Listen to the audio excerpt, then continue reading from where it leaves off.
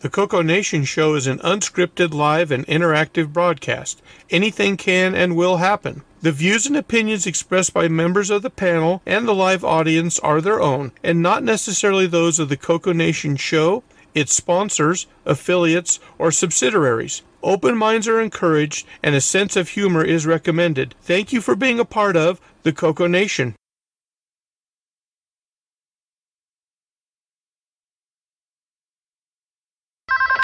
Radio Shack? Okay. What? The 80s called.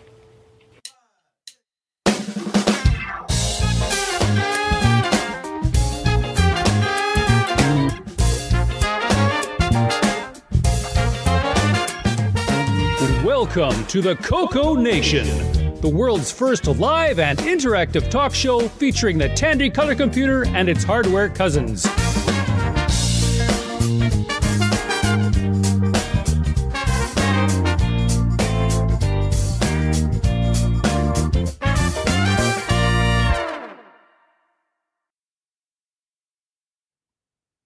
Hello, everybody. Welcome to the CoCo Nation show, episode 336. How's everybody doing? We're here. Enjoying the snow. Very good. Not. It's coming for me, I can tell. I can see Bob has a problem with it.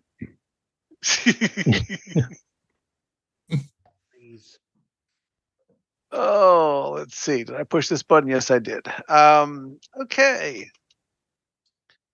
Let's see. I guess one little change I made is over in the chat. You guys watching the show, let me know if it's harder to read that, or if it works, or if I should go back to the older outlined version. So, let's see who we got on the show panel with us today. Upper left-hand corner, we got Rick Euland. Howdy, folks. No snow here. Plenty of leaves, though. I had to scramble home last night and get a quick lawn mowing in because it's going to be totally washout this weekend, and then it's going to be freeze. So had to get it done last night. That's that. Let's see. Next over, one who has no problem with grass whatsoever, Ron Delvo. How you doing? We have lots of rocks here. Rocks and spiky plants. I got a rock.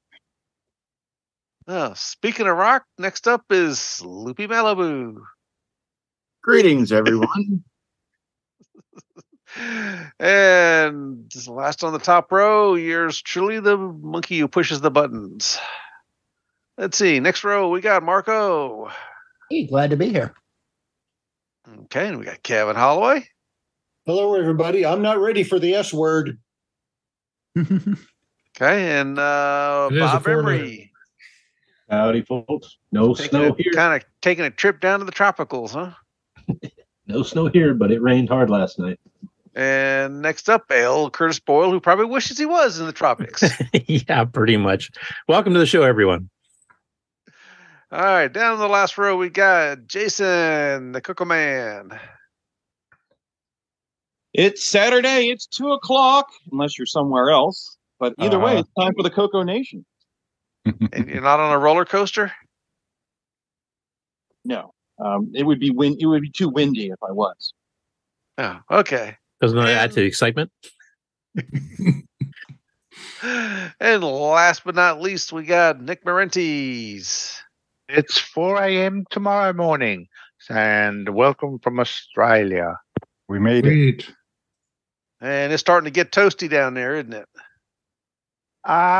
Not as yet. Not as yet. It's fairly cool at the moment, but the heat's coming. Yeah, I bet. All right. Let's see. First, Marco. How's CoCo Tech coming along? Ooh, CoCo Tech, I'm up. Oh, okay. Excellent. Well, I've had people just falling all over themselves to join up and get in a slot. So first off was Mikey Furman with a couple ideas. Oh, they're on a calendar. We have a calendar actually on our main website, and you can go actually click on the days and see what they're talking about. Is there a subscription offer, like an ICS calendar, so people can actually get it automatically? Yeah, I don't know. Terry Steggy set it up. I know it's based off of Google Calendar, so I can probably find a link for that. Yeah, because it'd be nice to have a subscription to it, so you just get automatically notified. Okay, I'll dig up a link for that so you can do that. So, but anyway, so coming right up on scheduled stuff, I should probably pull it up here. How much is this subscription? Beyond your means, mister. Just your sanity. Oh, well, it's beyond my means then, isn't it?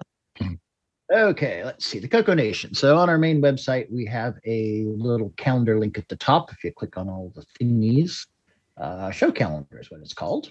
And it now shows up as a monthly view. And everything should be in Eastern time, just because. So coming right up on the lean toward the mic. Sorry. Yeah, you're getting pretty quiet there. Yeah, I usually face it here, but I'm way over on my other screen here. So coming up on October 24th, this is what is this one? That was the one I think that Sloopy just did here. Yeah, so go check that one out. Sloopy, what did you do in that one again? Just for people that haven't seen it yet. I worked on a CoCo 1 that belongs to Ron Delvaux. Yo, up here. Yeah, that guy. So go check that one out. It's already an episode posted. So yes. Okay. So coming right up, the 7th of November. This is going to be about DriveWire. Going to have Mikey Furman and Boise Pete on talking about the history of DriveWire and hopefully all implementations of it. Coming up, these are all on Tuesday, basically at 8 p.m. Eastern. So it's going to be evening, couple hours.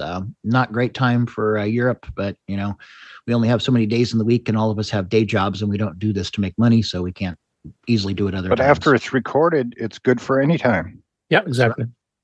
So and Tuesday's not strict. It doesn't have to be on a Tuesday. So just to be people are aware, just they happen to be falling on Tuesday right now. Tuesday looks good on the calendar because it's 2 days before the Game On Challenge and 4 days before this show and 3 days after. So it looks nice on the calendar.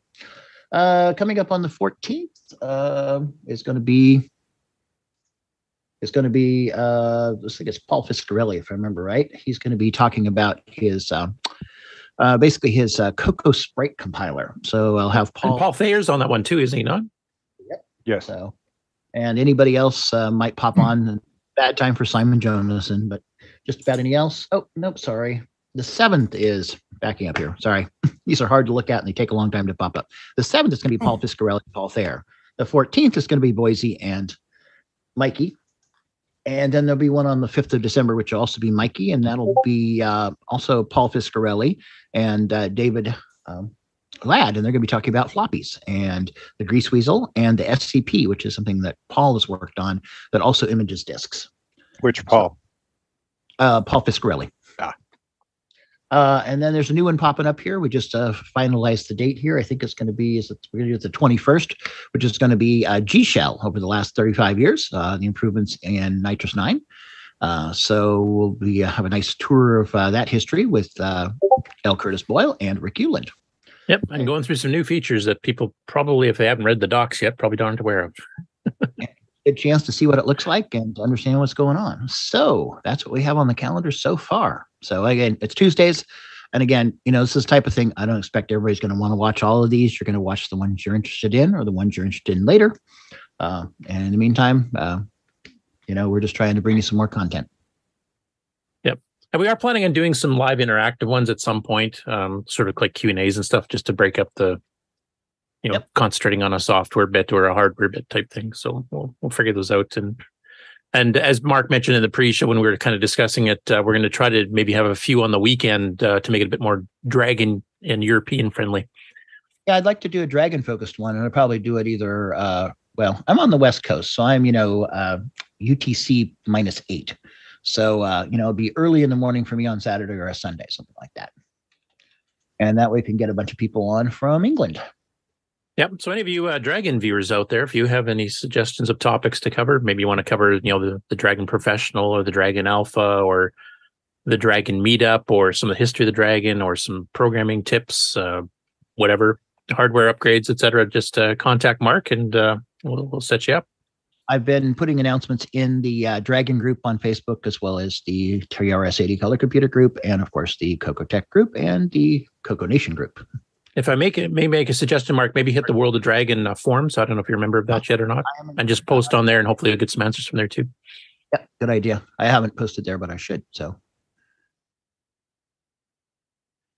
Sixy just said something about feedback. WRT, the chat sidebar is cutting off text. Mm-hmm. Yeah, I see that. I'm gonna shut over just a little bit. And Geek with Social Skills says, read the manual. Who does that, Curtis? Pardon me? Geek with Social Skills says, read the manual. Who does that? Well, that's the problem. Nick and I have noticed. What is this manual you speak of? Manuel. I've only got an automatic license.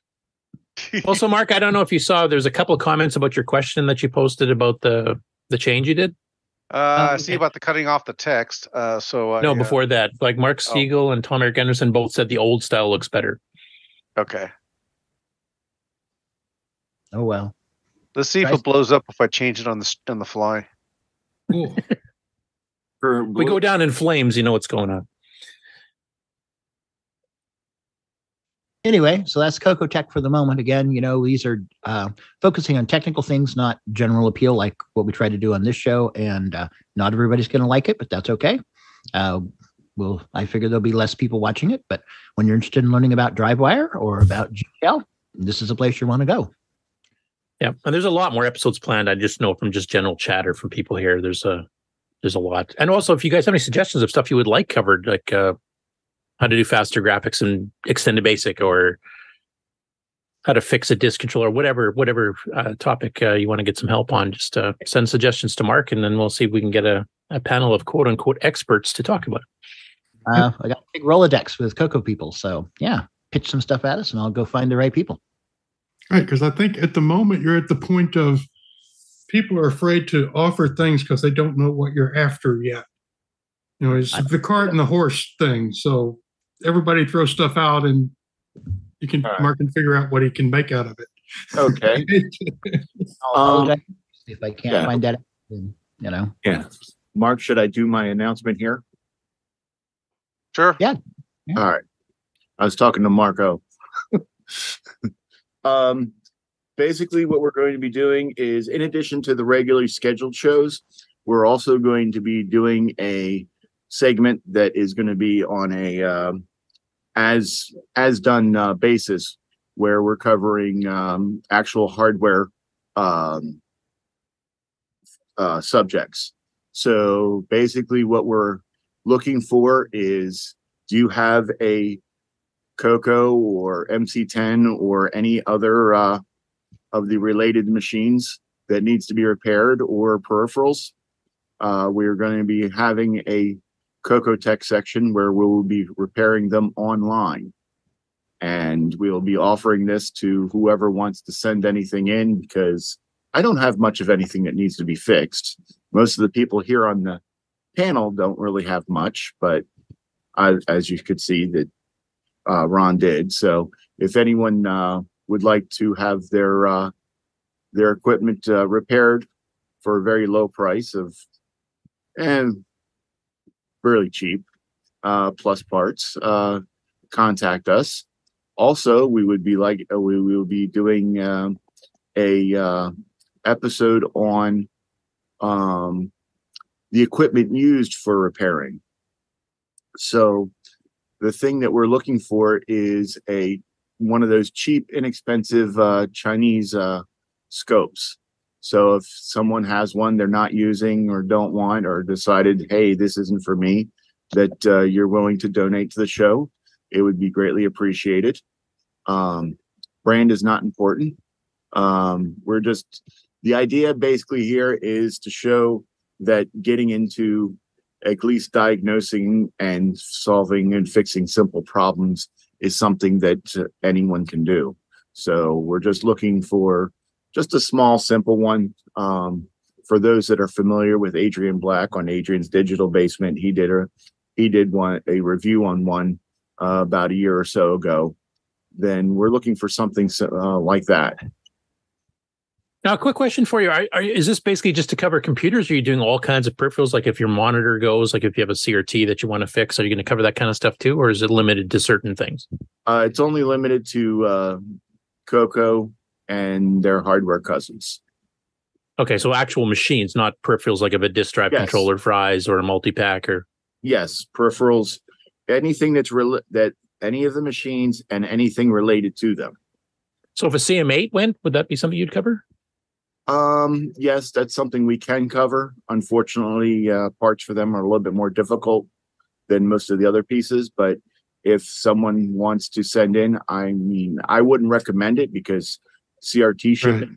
Yeah, it's high voltage. They don't ship well. They don't ship well. They don't ship. Shipping CRTs is not particularly the best idea. I mean, if people want to have an episode on repairing CRTs, which the thing is that there are a lot of videos on repairing CRTs, and the thing is that it requires special skills and such. And so it's not something that I would really recommend for the average user because the voltages in your computer can hurt you. What's in a CRT can actually kill you. Right. Yeah, those things can bite. And the thing is that that'd be the most exciting episode ever. No, I'm just kidding. Yeah. Oh, geez. And the thing is that when it kills you, it hurts the entire time it's killing you. Right. And it hurts badly. So a simple thing like maybe 3D printing a replacement door for a CM8 might be okay, but right. I mean, if people really want to see like a CRT repair just to see it, there are a lot of videos on YouTube, but I probably have a CRT or two around here that needs to be repaired. I could probably do something with, but yeah, because I don't know too much about them, but I was wondering, like, is there some common things that go wrong where a certain, I don't know, I'm going to make up something because I'm not a hardware guy, resistor blows or something like that would be not as dangerous to repair on them that might no. Okay. Quite honestly, the most common thing to go in a CRT is the flyback, and that is ground zero for dying. Touch. For the electric chair simulation. Yes, that is ground zero for do not touch. This is a big owie. Well, it's good to know. I know Nick has got a problem with a couple of his monitors here, and I don't think he wants to try to repair them himself either. So I didn't know if that was something you could learn to do, but it sounds like it's a little bit too. If you aren't already familiar with working with CRTs, you don't want to learn. They're fading just faster. Go for a SCART adapter or something and just put it into an LCD, which I assume is not as dangerous. They're fading faster than you would pick up the skills to fix them. So I wouldn't even start. I mean, quite literally, my first recommendation when working on a CRT is make sure you're wearing a belt and hold the back middle of it with one of your hands. Right. Good choice. So, because arm to arm is through the heart. Yes. But arm to foot is not. So, yeah. Arm to foot is owie. Arm to arm is, you don't have to worry about it hurting. It won't hurt much longer. Yeah. And just, even though we're making light of the subject, I just want people to understand that this is a very serious issue. And yes, although we are joking about it, it is still, yes, seriously, you can kill yourself. And we don't want that. There's a reason why all those videos have disclaimers on the front of them. Right. Every video that you see where they're working on them, those disclaimers are serious. That yes. That's good to know, because I mean I've heard that there's like high voltage stuff, but I didn't think it got to the point of killing you type thing. So that's anywhere from 20 to 35,000. Yeah, and the reason the thing is that voltage does not kill you. Amperage does. And the thing is that even as low as half an amp, it will kill you. The thing is that normally when you touch like 5 volts, 12 volts, they don't hurt you because that voltage is low enough that it can't penetrate the resistive surface of your skin. But when you're talking 12,000 volts, 15,000 volts, 18,000 volts, which is the minimum of what you find in a CRV, that will easily go through your skin. And it can also go through like very thin, like medical gloves and such, if there's like micro holes in it. So even if you wear those, it's not safe. That's why you'll see electricians, they wear those thick rubber gloves when they're using high voltage, which is only like 500 volts. But even that is enough to go through like thin gloves sometimes. Right. And if you're thinking, well, static shock is thousands and thousands of volts, but there's no amps. A flyback makes high voltage and relatively high amperage. And those two put together. And once it's got you, you can't let go. No, you can't let go. Yeah, because the amperage makes you clench your muscles. So as soon as you touch it a little bit, your hand goes right on. It's like touching a live power line on a pole or something like that. Right. Yeah. Except the top ones. Yes, the top ones, the ones that have the big gigantic ceramic. Not the low ones, the top ones. As Sixie says in the chat, I had to live tune an Amstrad monitor with a pot not exposed to the user that sat under the ruddy tube. I was very careful. And frankly, I don't want to do that again. I don't. I have alignment screwdrivers. They're plastic and they're 6 inches long. Yes. I used to work on high voltage or voltage 12,000 transformers for neon signs. And the thing they teach you when you first start working with that stuff is you use the back of your hand. Because when you clench, it goes. Oh yeah, direction. you can't clench backwards. Right. I guess you don't really think about it, but a lot of the stuff in the human body, including how muscles work and your heart rate stuff, is all electricity based. So you start throwing this heavy electricity, you're just going to screw everything up. Yeah. They would send us out to fix a neon sign in the rain, and we would turn it down. Check this way. Of obvious problems with that.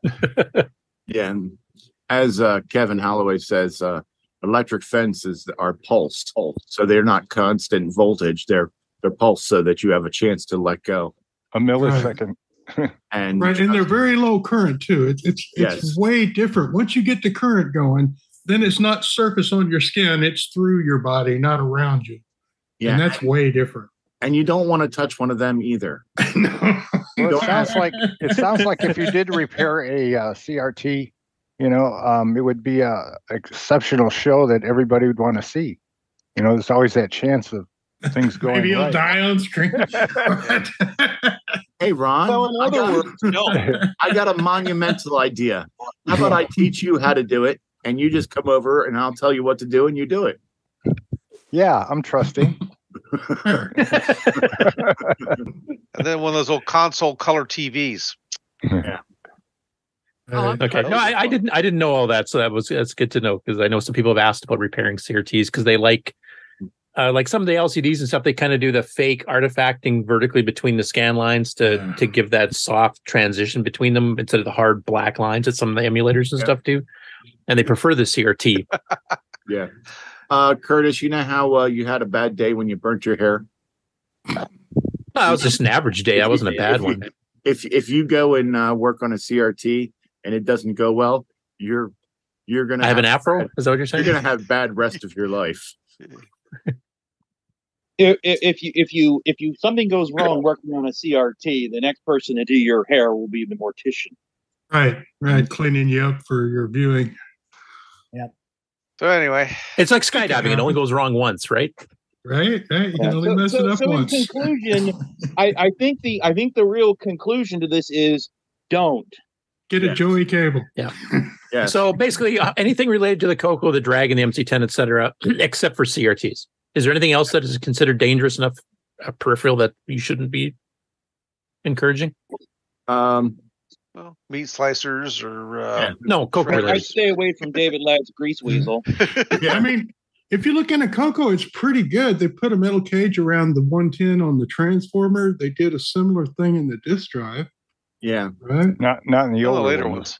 Yeah. Also, any hardware engineer with a smile on his face that looks disturbing, stay away from them and anything they're working on.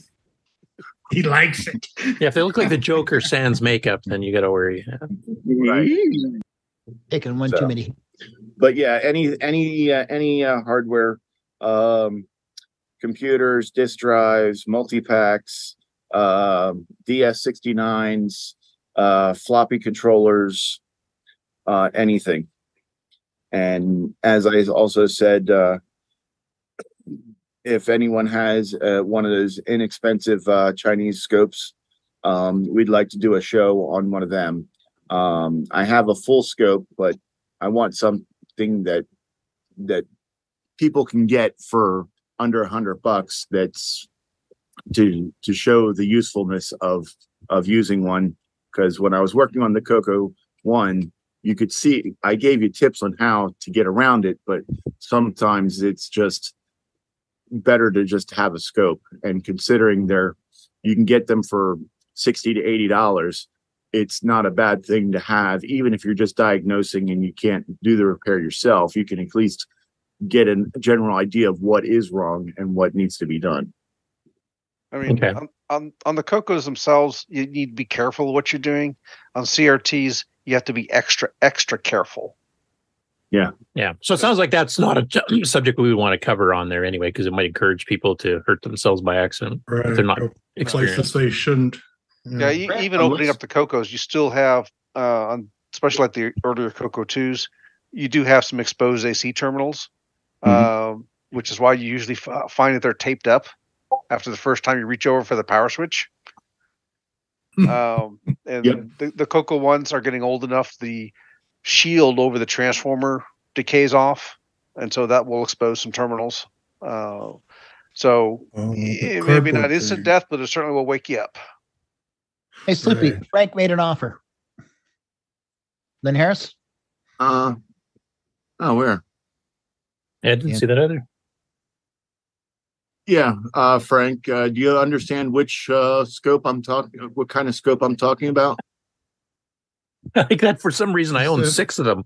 Yeah.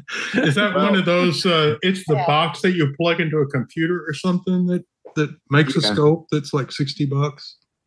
Yeah, some of them have that, like the 2 or 3 inch little display. Yeah, about the size of a Game Boy. Yeah, can't you just use a Vectrex and do a little trick with it? Yeah, those are probably rarer than the scopes. Honestly, you could actually use a regular TV as a scope. But the idea here is that I'm trying to show people that you don't need super expensive high end. Yeah, hundreds of dollars of stuff. Yeah, Frank. Cool. You understand what I'm talking about. I'm just like looking for one of those cheap ones that like O1 or something to show people. You want this really bad scope to do a demo with? Sure. I'll send you that. You can do or do not. I've used one of those before. It's it works. I mean, it's not the greatest thing, but it would be better than using a multimeter. Well, and for my case, I don't like tying up a computer screen to make the scope display because I'm usually using the computer screen for other things on my shop. Right. So, that's why I had this thing. But then I got a regular scope. So I'll loan you this for a while. And there's one. Maybe you'll have a couple to compare and say, this one really sucks. This one's okay. So in lieu of that, even if you have just a and the beeper. Probe, yeah. If you have just a probe, it can get you quite a ways. Right. It's the company man. That's right from the proctologist, isn't it? Yeah. No, it's a Micronta. He's a company man. He's got the good stuff.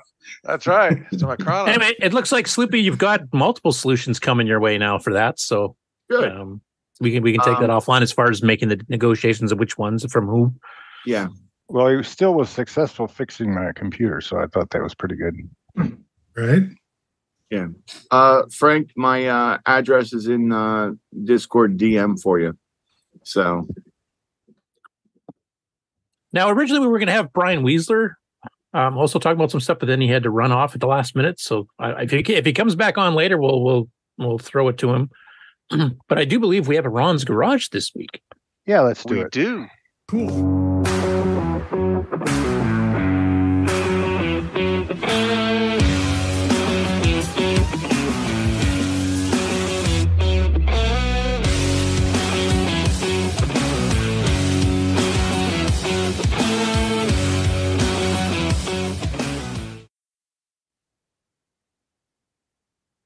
Okay, take it away, Ron. Okay, are we up? You're up. All right. Europe and all the different nations, right? Okay, so we're at Ron's garage, and I have to get rid of you guys because I have to use the slider. What's the current temperature in Ron's garage? Let's see. Right now, it's probably, gosh, I have to look at my phone. 93. No, no, it's in the late 70s because it's been cool because of all the cold up north. Anyway, I thought it would be cool for someone to post in wherever, maybe show us your color computer that maybe your parents used to use the CoCo at one time. And here I got my mom. She was playing around with a game. I think it was Pong or something. She doesn't like stuff that moves too fast. And my dad, he was I don't even, for some reason, none of the screens here show anything. So I don't remember what exactly they were doing. Yeah, you have to take a fairly long exposure to get a CRT photo to You work have to properly. set it just right, yeah. And then you have to have the screen frozen, otherwise it just turns into a blurry mess. Right. Like you have to pause whatever's on there. But at least I have both of them on. My dad's gone. He was gone in 92. So this was way back. But anyway, I've been playing with CoCo Max 1. And I have a bunch of artwork I used to do for our club. This is the Greater Toledo Color Computer Club. And I used to do slideshows and, had all the artwork done in CoCo Max, the first one. And I brought it up, thought it would be cool to see. So I did that. And the other day I posted this and then I had somebody ask me, hey, can you make that available? So I put it up on, there's a 6309 and a 6809. It just says Tandy Color Computer large that you can show on using the projector here, which is 6309 based by Sockmaster, or you can use Sockmaster's just regular plain old projector, which is older. Isn't projector by Roger Taylor? Yeah, No, Roger yes, Taylor. It is Roger Taylor, that's right. What am I thinking of? You're right. Yep, I'll have to fix that. Yeah, High Colors by Sockmaster. That's right. What else do we have? This here is a interesting thing. This is a PDF I ran across, and it's a Radio Shack color computer in the Experimental Psychology Laboratory and Evaluation. And they go 3-4 pages. They have some what do you call it? Machine language and basic in here. You'd have to read the thing, but basically, basically, I wanted. How do I get out of this thing here? Yeah, I took a brief look at this. I didn't get a chance to fully read it, but it looks like they were evaluating some machines that were around the 1980 and how appropriate they would be for this particular experiment. They had some hardware that was going to be driven by RQs, et cetera. They compared like a VIC-20, the CoCo, or Tier City Color Computers was called back then, and one other one I can't remember. But they basically said that the combination of the 6809 and some of the hardware in there actually made it the best fit for this kind of thing. It says the color computer appears to be a viable alternative as a laboratory microcomputer to other micros costing 2 or 3 times as much. I thought that was a neat little article to read, and that's on Ron's Garage if you want to go read it. That's cool. And then this is a Christmas thing I ran across. Why are you reminding me of snow again, Ron? I just had it done. Christmas. It's just winter, okay? But I mentioned Christmas. He's mean. Well, we're kind of looking forward to it. We had a bunch of crusty summer days here. You want me to shovel some up and send it down? Yeah, there you go. Go ahead. It comes. It always usually comes as water. And check out this. Me and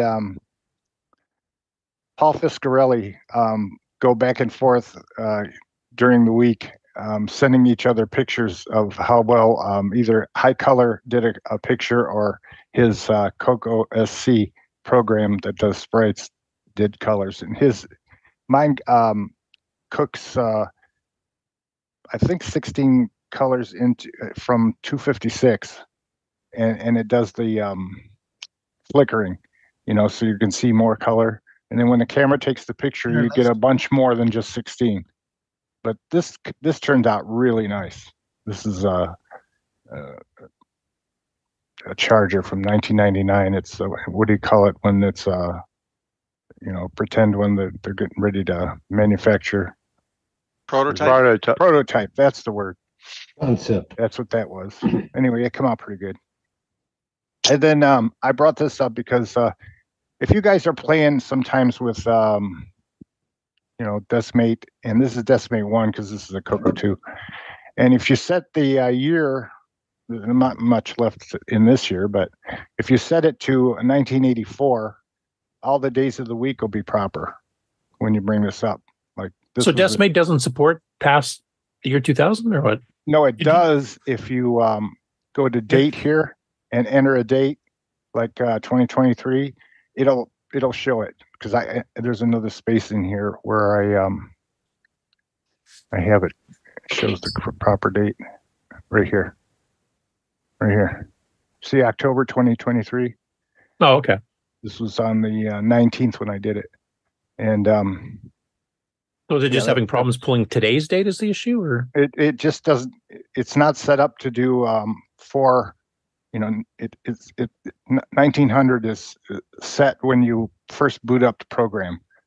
It doesn't have the ability to put in 20. So it's always 1900. But in the program here, but you can make it. Okay. You can actually put it in here. I don't know why they didn't make it that way in the beginning of the program, but they did. Well, that was I think probably because the original clock driver didn't let you to enter in. Right. I remember we had to fix that for the Y2K stuff. Yep. Right. All the OS9 stuff printed 19 and then a byte. Exactly. And just assumed that it would never go beyond 99, and the display would always look good. Even though the way the memory was set up to preserve the time can handle up to 2155 just fine, but they kind of didn't enable none that of the properly. Displays could, and none of the entry things could. It's interesting that Discmate will at least let you enter the proper date. Right, it does. Yeah. Yourself, which a lot of things wouldn't have done. So and what's cool is some of my discs over the years have had different things I put in, and you look at the file name, and I usually use the file name with the date on it. And if I put the date in, all that data will come up. Like the thing I'm going to show you in a little bit. Another thing that's interesting is I had a controller back with, this is CoCo 2 based stuff.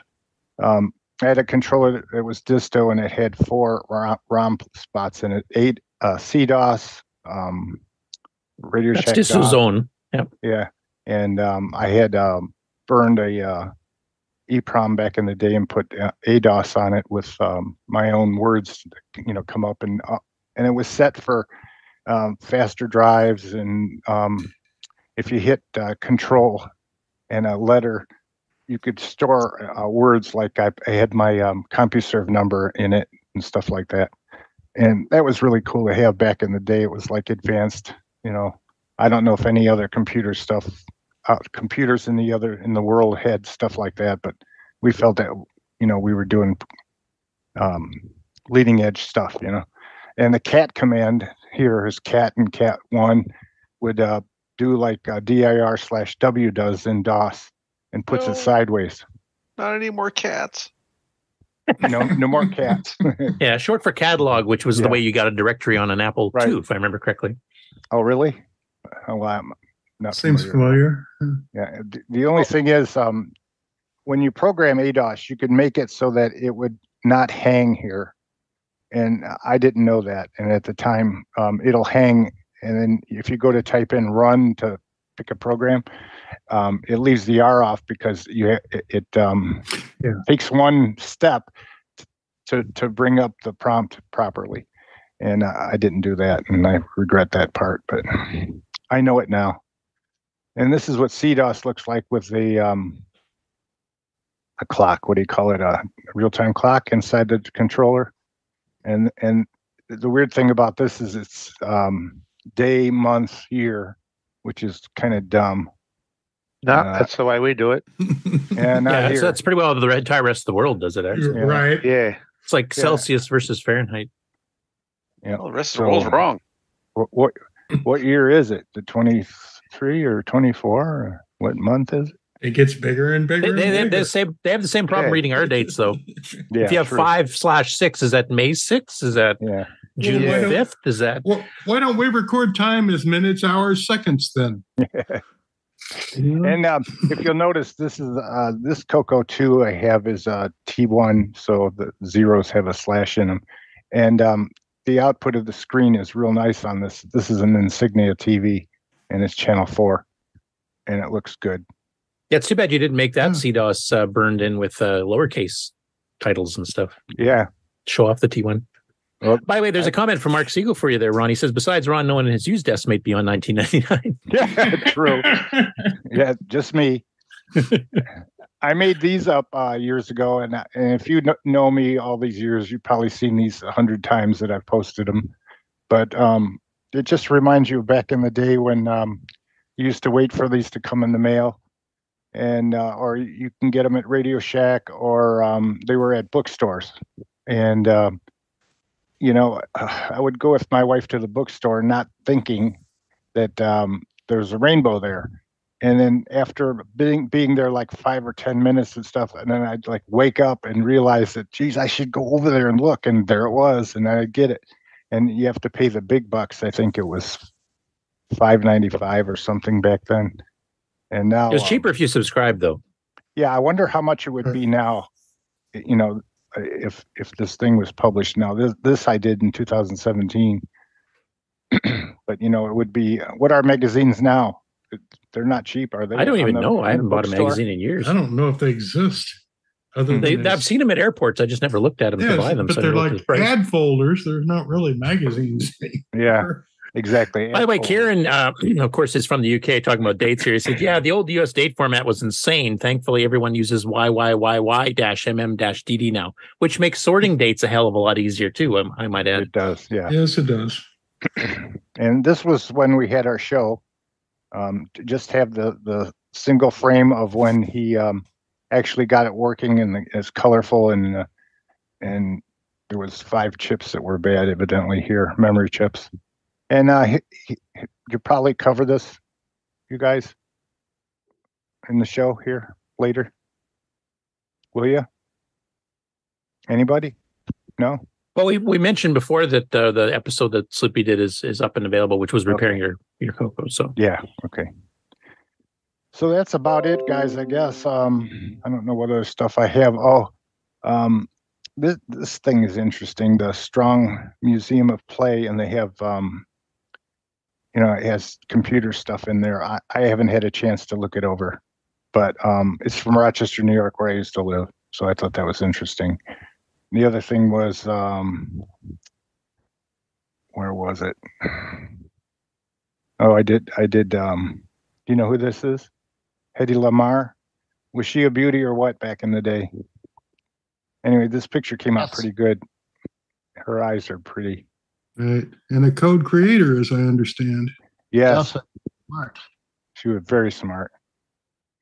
And we had the eclipse a while back in October, and I covered that on my Ron's Garage, and I did it on high color. And what else? I think that's about. I haven't been on in a while. That's Columbus Day. I put my logo on a rocket. I thought I'd have a satellite go up and remove all the satellites that are going around it. Have you guys ever seen how many satellites in a row you can see in the evening? If the sun's just right, it's terrible. Right. And back in the day, this is like 1999 era, there was a radio personality that had, he wanted a computer. I used to do computers for Toyota Computers in Rochester. And I told the guy one day, I says, I can paint one up for you. And he goes, okay. And then this Godzilla was out, the movie, and I was able to, be cute and put this on the. I guess I don't have a full picture of it on the case, along with maybe a hand. The guy's name was Brother Wheeze, and on his computer, I had scales on the side, and on the top it said "World's Fastest Computer" because back then it was 900 and something megahertz, and it was a big deal back then. Oh, there it is. There's the face, a little better. So that's about it, I guess. There's a space station with a CoCo in it, thanks to Paint Shop. Anyway, oh yeah, we were talking about computers in school, and this is from Rochester, New York, school district, and I don't know how many they had there, but this shows 9,801 as a serial number, I guess, for theirs. Asset tag. Yeah, and you can see the computer's been worn. It's a 16K, I think. It doesn't say. I didn't. Yeah, it might. I might have it written here. Yeah, 16K extended color basic, which is weird. And 8,000. It's a 2004, I think. Anyway, fun stuff. That's about it. I don't think there's much else. Although the reason I have Ron's garage is because at one time I set up a whole bunch of stuff. You can see here that this is the Panasonic PC-based laptop and a 4P, and I have two 4. They're not the Ds. They're just Model 4s. Before they came out with although they do have different keyboard layouts. I don't know why. Well, I think one's a 128 and one's a 64K. Then there's this one, Model 3, and then Model 1, and then this is a 1200. I had that all set up, and I had more. There's another picture of somewhere else. But all this stuff is stacked in the garage. That's it. Thanks, guys. Appreciate it. One comment from the chat here. Flutterball says, Ron, me and Charlie have been to the Strong Play Museum many times, have a great retro area, has Vectrex and TRS-80 machines on display and tons of working arcade machines. Cool. Okay, good. I kind of thought so, but I didn't know. At that same Strong Museum I made back in the late 90s, maybe it was 2000, I made a large size model of a submarine that hangs in hallway. And I also did a bunch of fake doorway art. And they had what's called a biosphere bubble thing. and what they have is a large, I guess it would be a moving 12-seat machine that has a video screen inside. When you climb in the side, the door shuts and a video runs. And they show in the video this little submarine, and it looks like you have just gotten into the submarine and you're looking through a viewer port. And so you look and you see the thing go to this bathysphere place. And when you get out, when you land in the video at this place, it's supposed to be in Lake Ontario somewhere, and you get out on the other side, you go down a long hallway, which I lettered, entrance with arrows. And then you go up these stairways, and each of the stairways had 1, 2, 3, 4, on the wall with what looked like styrofoam panels that looked like submarine doors, and I did all that. And then if you go into the schoolroom, they had a setup of what looked like a laboratory, and the kids can do different experiments and things. It's like a school thing you'd go to. The kids would go to a school. What do you call it? When the kids go on a thing. Field My trip. brain isn't working. Field trip. Yeah, exactly. They go to this museum, and you get on this thing, and you go up the stairs, and you do the reverse. You know, you go down the stairs, go in the machine, and it shows you going back in the submarine to the base, and then you get out. And it was pretty cool at the time. And I don't know how I found out about doing the work. Maybe because I did signs at the time and somebody knew me. I don't know. But it was like an $8,000 project for me. And it worked.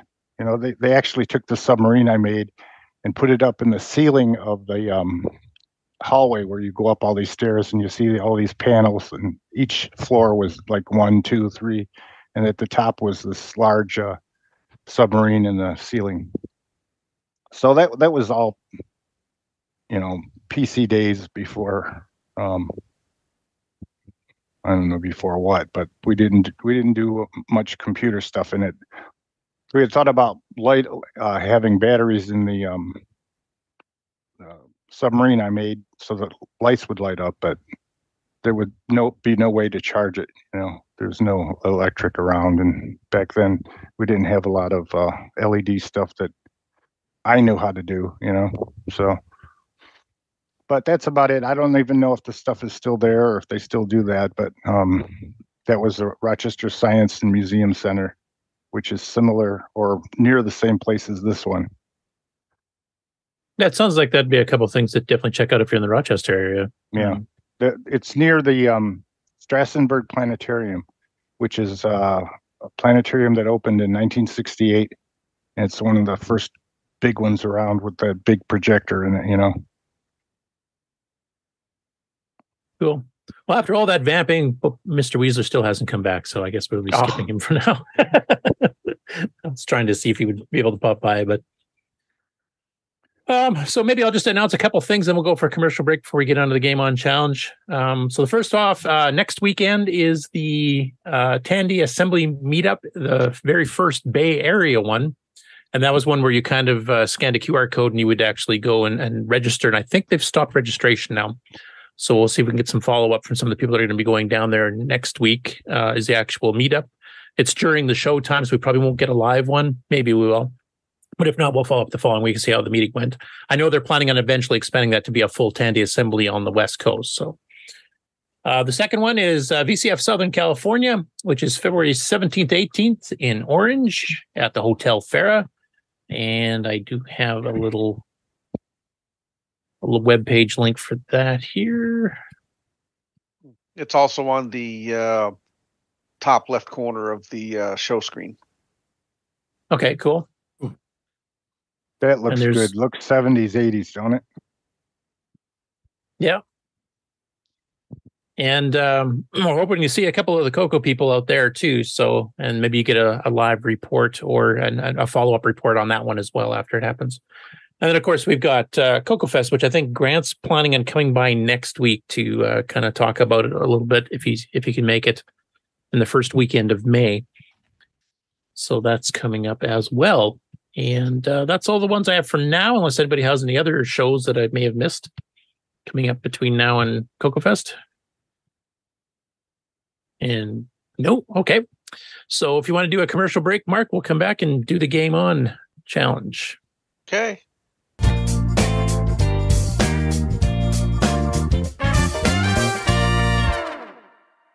Hey, Amy. Hey, Taylor. We're watching the CoCo Nation show. Yeah, we are. Woo! You should too.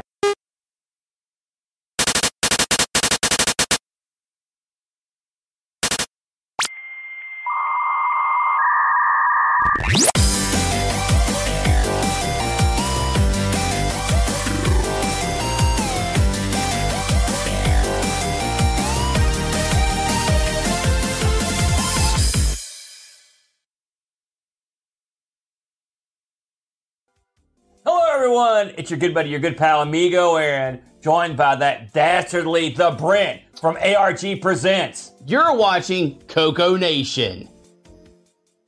I feel like that should have been longer.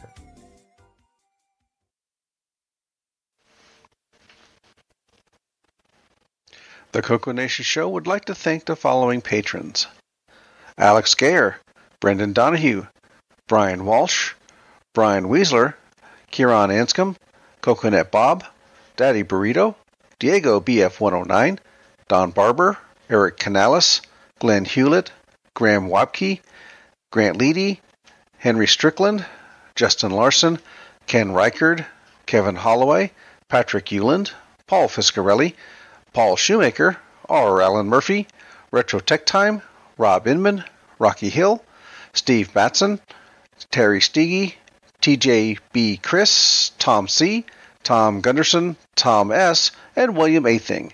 Thank you so much, patrons.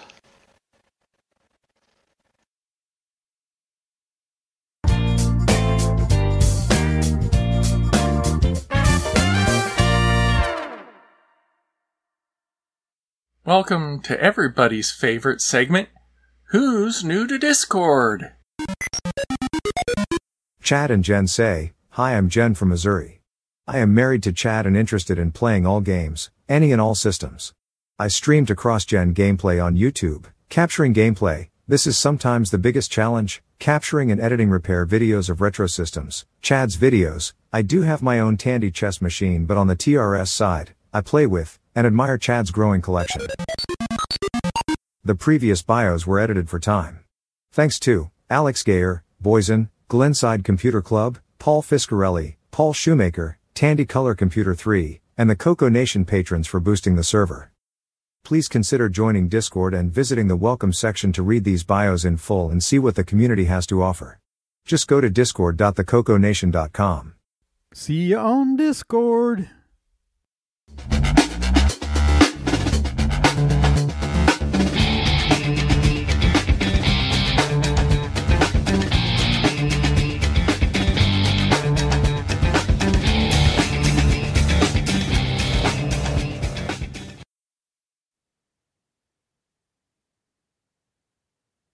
All right, Sloopy, you're up.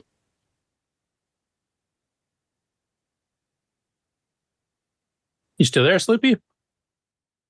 Yep, I'm here. Now with less mute. All right, let's see here. Share screen. Let's see here. Which one do we want to? We want to share this one.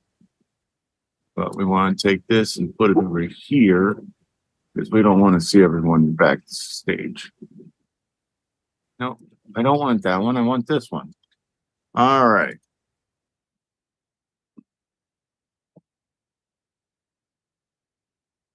There.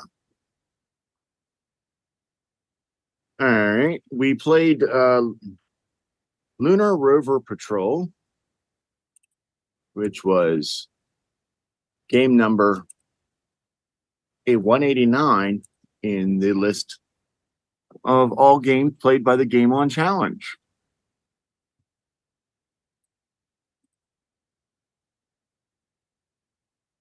And it was by T&D Keaton. I don't know if they were son and father or brother and brother or what. One of the two. Yes. But I would be willing to guess that they were related. They are. And we had 16 patrols. Yes, I know it says 18, but there was only 16. At 16th place, we had Marco, who played the Apple II version. Yeah, more than that. With the Apple II. That was the way I got with the CoCo. It was what? I got 150 with the CoCo. Oh. I read it. My bad. My apologies. I didn't really read it too closely. I thought it said... I made the list. Move on. Okay.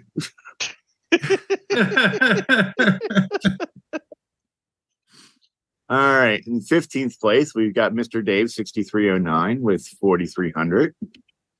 14th place, we've got Rich N at 4,650. 13th, we've got Mark B at 5,400. 12th, we've got Sabhead at 7,750. 11th, Henry III at 7,800. 10, we have me at 11,450. 9th, Ed Rhodes at 14,500. Coconut Bob at 17,550. David Craker at 18,900. Sixth, we have Canadian Retro Things at 19,800. Oh, there's a typo there. Fifth, we have Nerf Herder at 24,100. Fourth, we have Jim Rye at 27,200. Number 3, Shenley at 29,750. Number 2, L. Curtis Boyle at 49,950. Curtis, couldn't you just get 50 more points? I tried 2 weeks in a row, got the exact same score. That just sucked. All right. And the number 1 patrol is Tasman at 57,150. I was wondering where Buck Owens was because I looked through the game's submitted scores twice and did not see him. So either he didn't submit a score or I'm blind. So I don't think he did. I don't remember seeing one either, to be honest. Thanks for playing.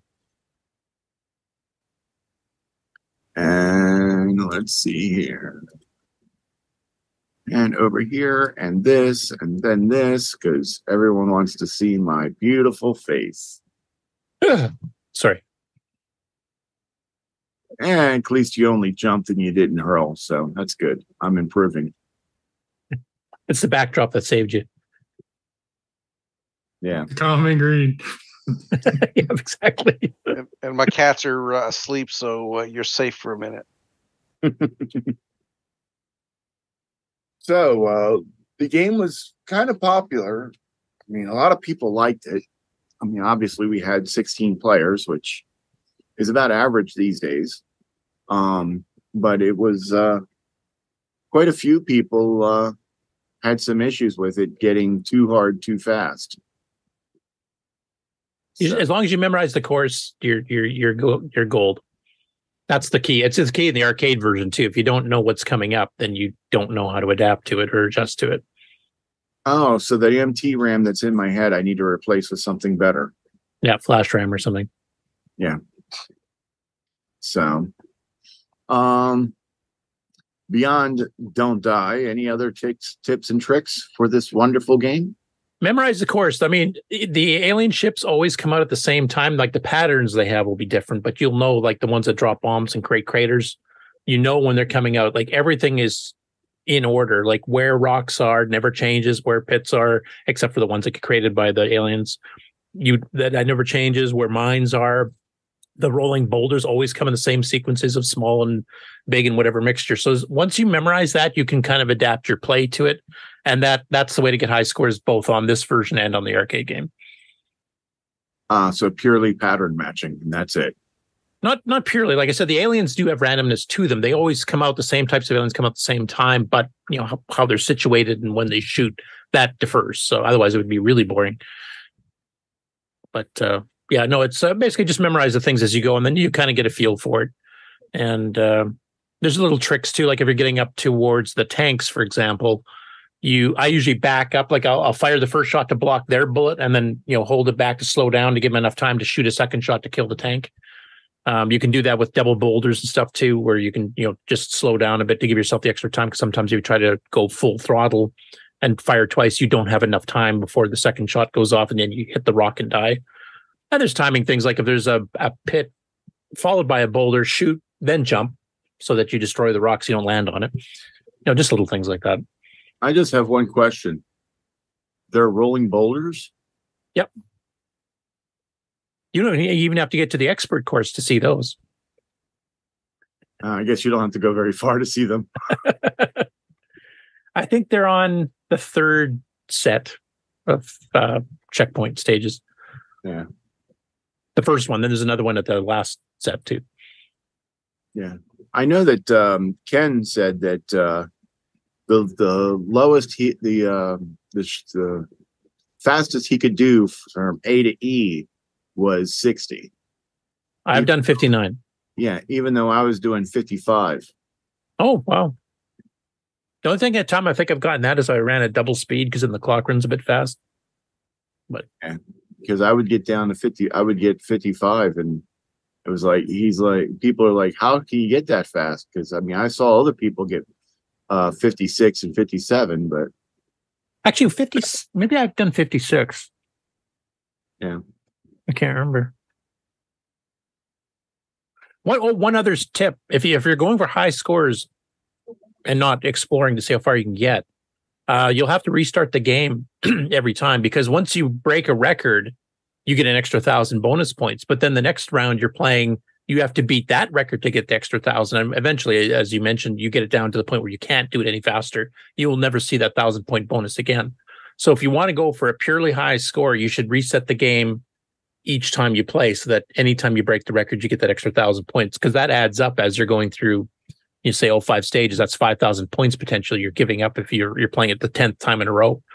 Yeah, 60 says that on the PAL version, he's 51 is his best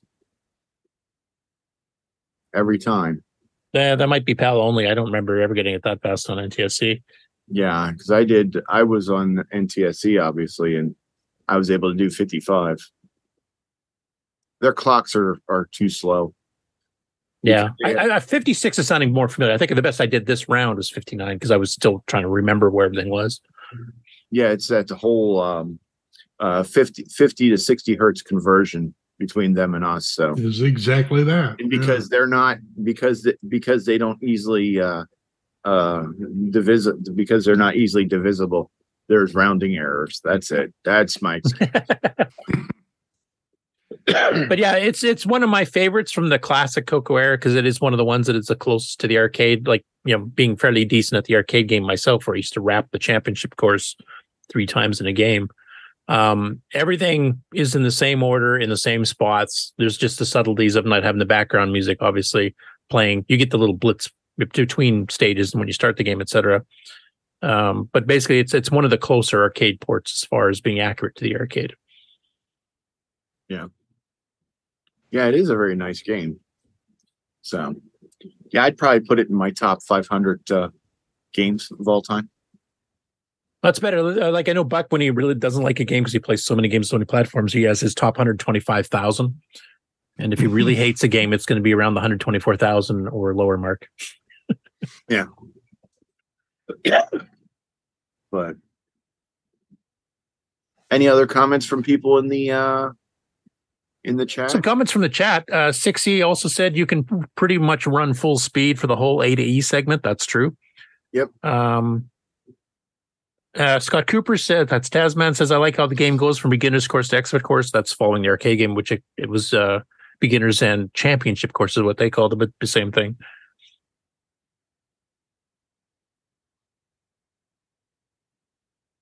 Yeah, 60 says, one of the games where the ditties are burnt into my brain for all time. Same here. The Moon Patrol music was that's a touchstone of my youth type thing. I always remember that. And even though the CoCo only plays little blips of it in between checkpoints, it still tweaks my memory of playing the arcade game, because that was one you could hear across the arcade. Yeah.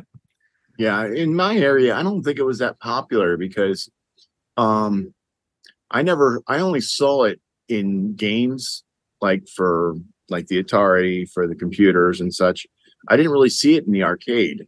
Oh, wow. We had several arcades here that had that machine. So, yeah, the one arcade that I did see it in was a later, early to mid 90s, and it mostly had old games in it. And it was basically it was in a strip mall that was going downhill, and the store in the front was a small little convenience store and they had a second door that went back to the arcade, because the convenience store was open more often than the arcade.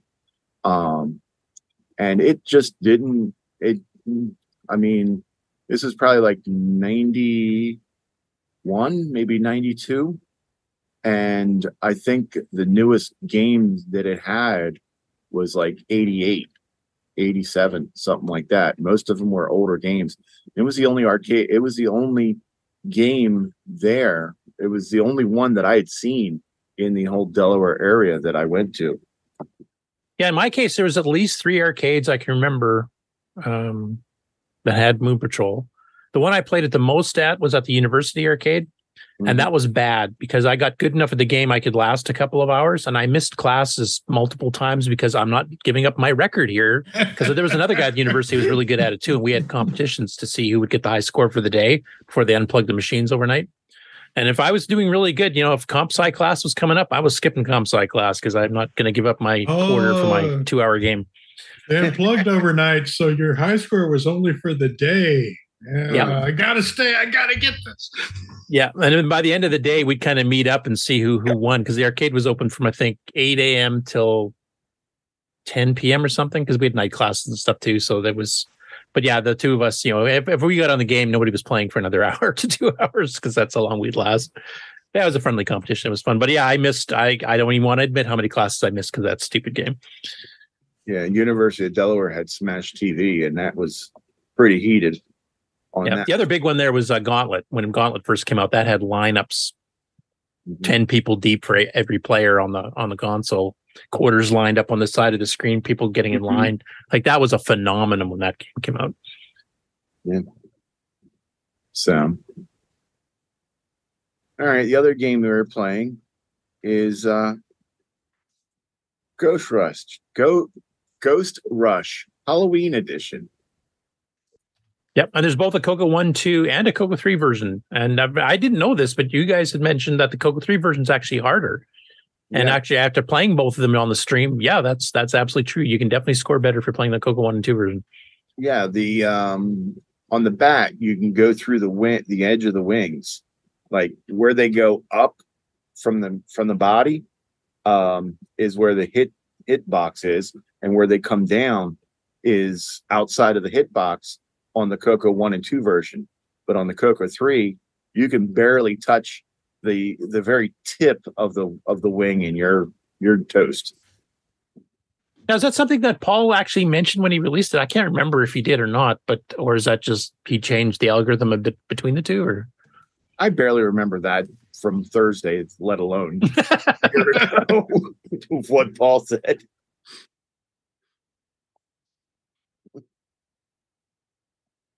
Yeah, because he's done several versions of Ghost Rush. He's got the regular edition, he's got the Christmas edition, he's got the Halloween edition, and the graphics are quite nice for the Halloween edition. Even the CoCo 1 and 2 artifact version of the game looks really good too. Just the colors and stuff are kind of the blue and the orange, black, white.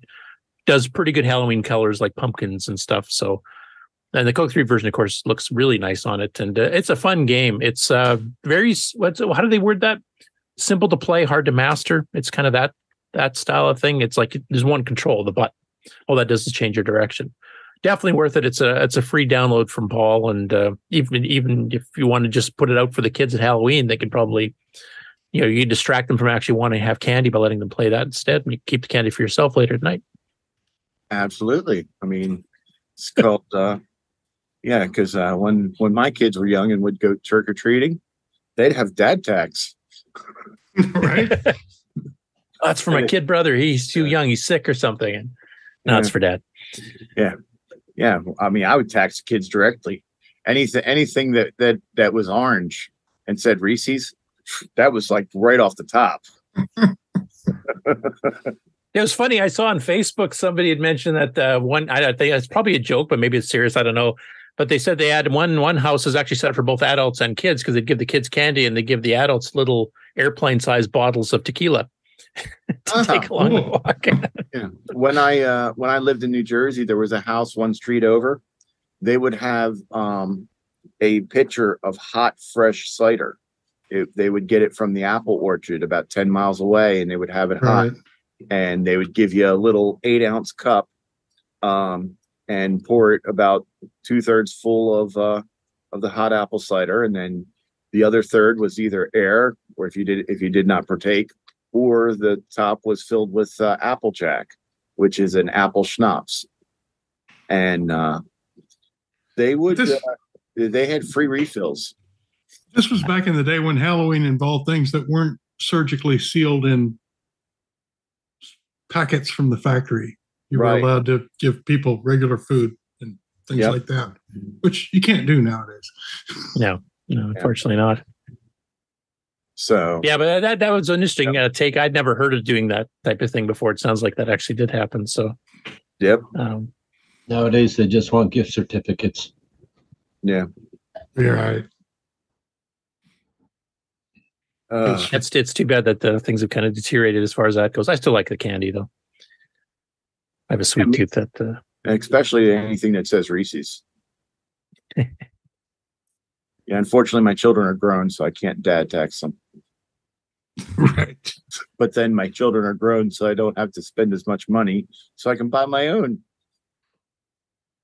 Yeah, I still give it away to the kids. I mean, our neighborhood's getting older, so there's not as many kids. We used to get like 150 to 200 a year. Now it's down to like 60 to 70. But, the little ones, you like seeing the costumes and stuff there. And I did, to take us back to CoCo, way back in when the CoCo 3 first came out, there's a little Halloween demo I've uploaded to the Color Computer Archive. It just basically draws 6 pumpkins on the screen on the 640 by 192, and then it flickers the eyes and stuff to make it fake like flames. Inside the jack-o'-lantern type thing. And I used to put that up in the window as the kids were walking up the house. And some of the really young kids who weren't that familiar with computers totally forgot about the candy because they saw this animated little thing going on, and they'd sit there and stop and stare at it. And then the parents, come on, let's go up to the door so you can get some candy. Just a minute, Mom. And they'd sit there and watch it for a while. So yeah, that was kind of cool. But you could do that with Ghost Rush too. Right. Put the button on the door. Yeah, just put a button. Yeah, actually, replace the doorbell with the button controlling the Ghost Rush. Yeah, that'd be good. Do it right, you get candy. Ding dong, ding dong, ding dong, ding dong, ding dong. And how many you get one candy for every 100 points you get. So if you're really good, you might get 5 or 6. Yeah. I like that idea. I don't have the electrical skill to hook a button up to the doorbell thing, but most of you guys do. Yeah. Yeah, it wouldn't be hard to do. You just have to make sure you turn off the bell. Yeah. Well, there's that. Why is that kid sparking? That his costume? Yeah. Hey, you did so well with that. They were going to get you to repair a CRT now. Yeah. So, all right. Any other words of wisdom about Ghost Rush?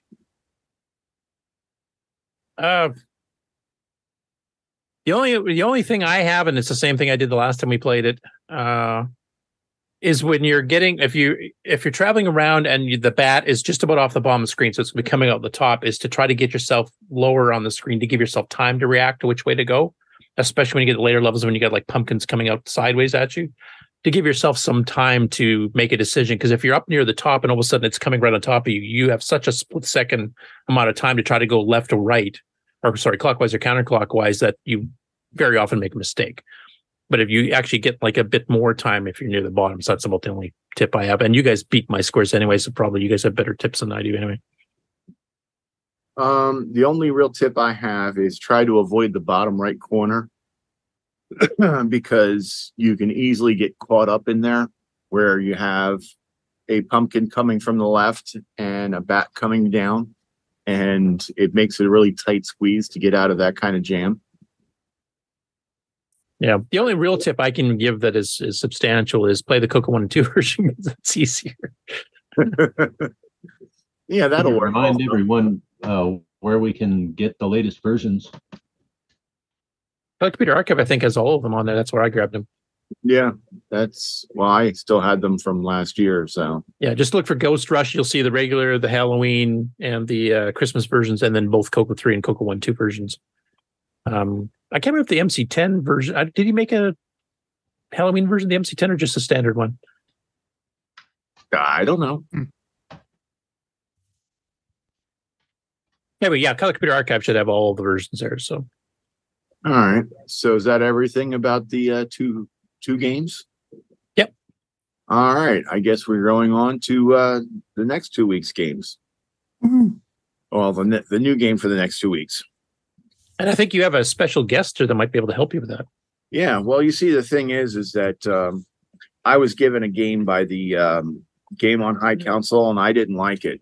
So I decided I wanted something different. So I decided that I was going to go with, where is it? And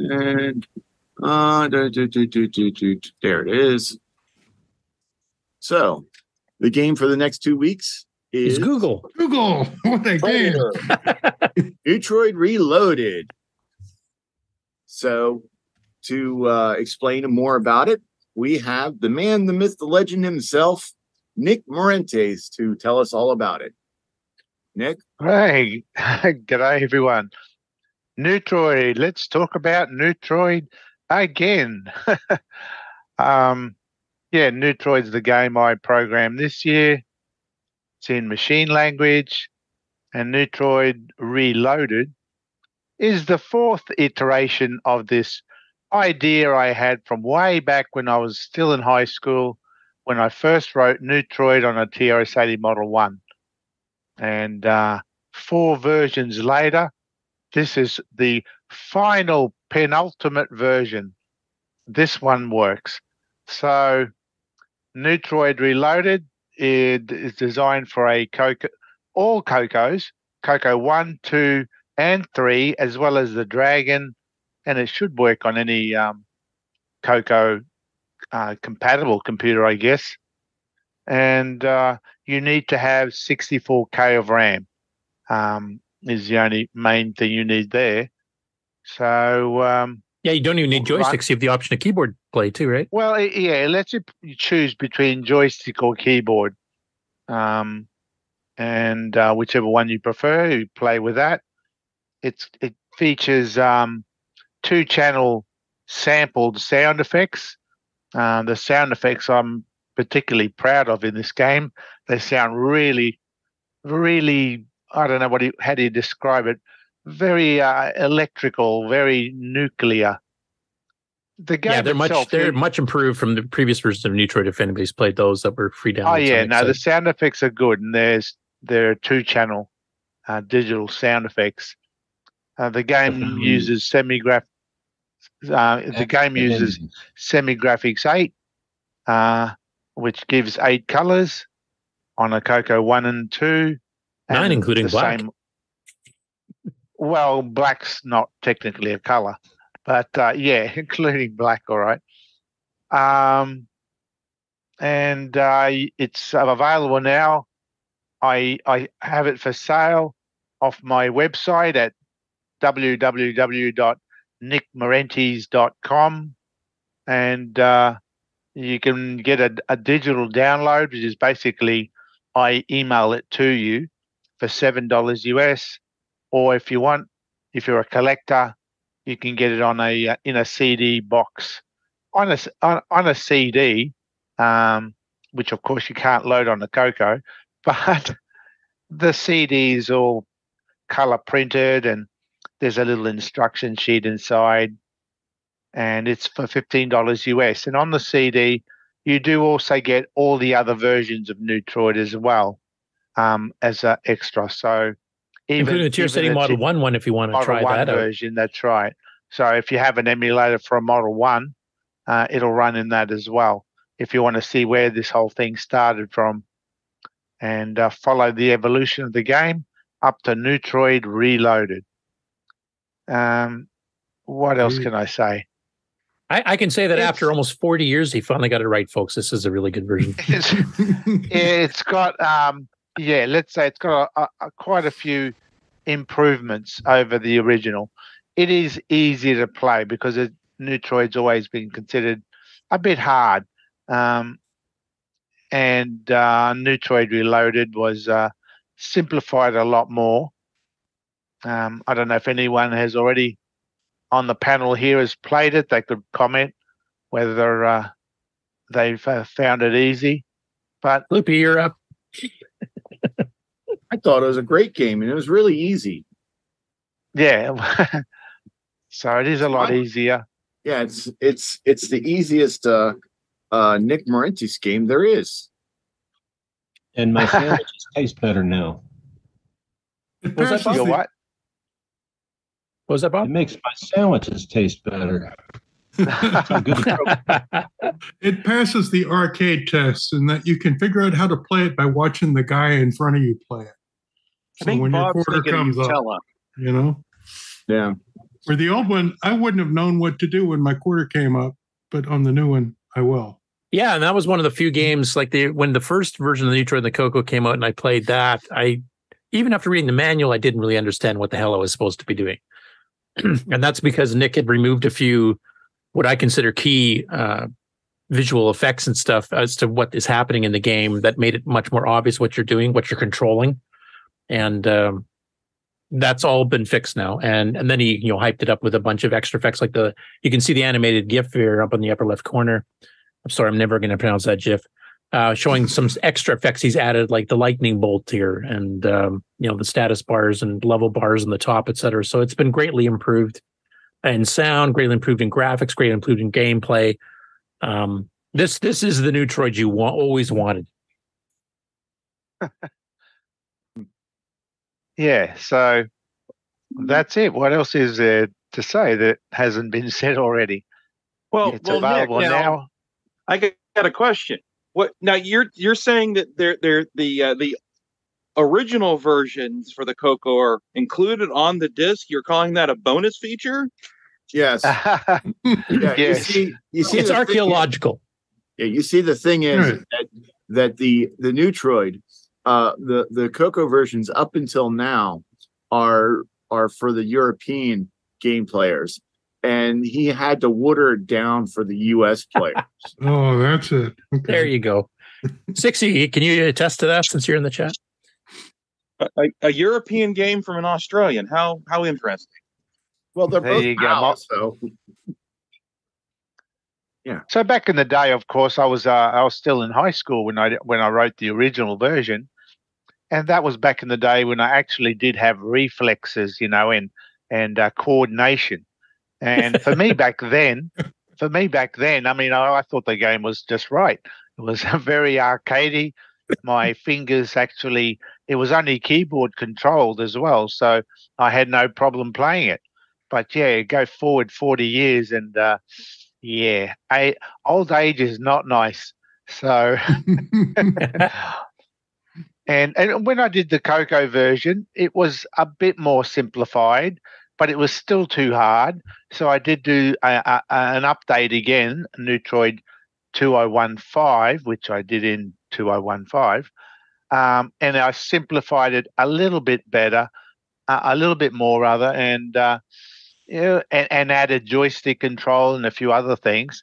But it was still much the same game, and still people were finding it hard. Yeah, the So I visual thought- cue was still missing. I think that was the one thing you missed there. Yeah. Between the Model 1 version and the CoCo ones, I did change quite a few things, hence why I actually called it Neutroid 2.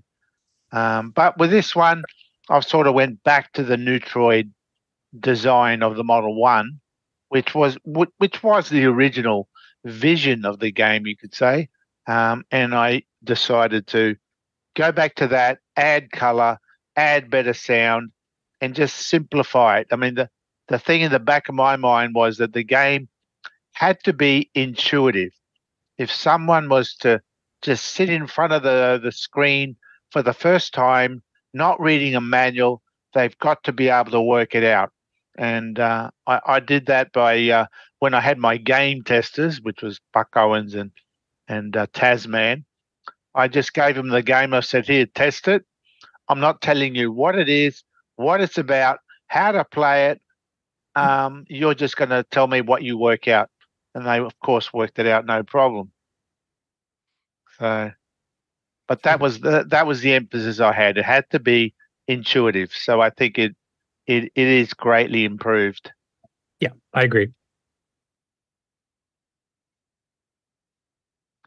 That's about it. I mean, what else can I say? So we still get the download if we get the if you buy physical package?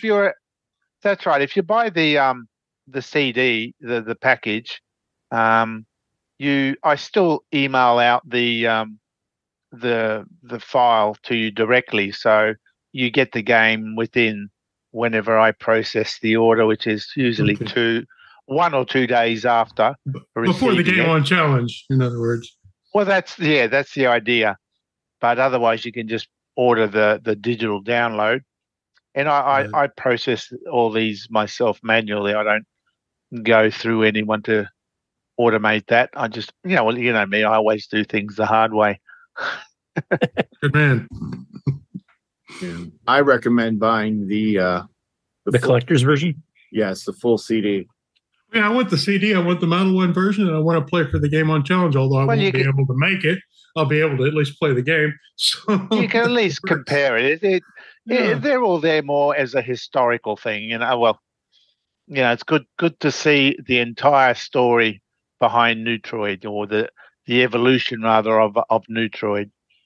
So I see Kevin Holloway's actually got the the commercial collector's package there. If you want to switch the camera to him briefly, already in front of us. He bought it last week, actually, and it's already here, and it looks cool. Mark, there we go. It's like I couldn't blow him up until. Got to punch a lot of buttons. There he is. Carry the 4. There it is. Divide by 2. There you go. Still warm in the package, huh? You want to show the back too there, Kevin? Looks proper. Do you know that electrical thing? Yeah. Sloopy, is that what you see if you touch the wrong thing in the back of a CRT? No one knows what you would see because you they don't survive. There's your next game idea, Nick. Repairing a CRT. There you go. That's right. Yeah. Actually, I've had this over a week. What shouldn't you have touched? And he still has it shrink wrapped. Yep. I've got the digital version, so I don't need to unwrap this. Don't need to unwrap it. That's for the collector shelf, and you get to play the game too. So Nick, you don't actually have to put a CD in there. No, you don't technically. Save yourself some money. No.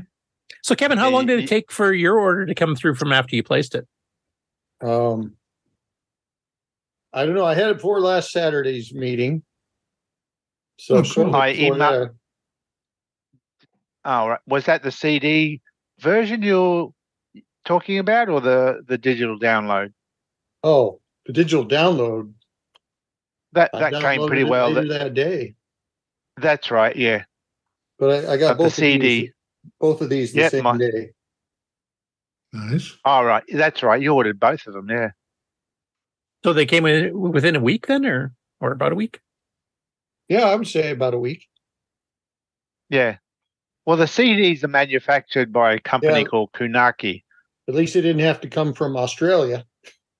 No, it would have taken another 2 weeks. Get it by CoCo Fest.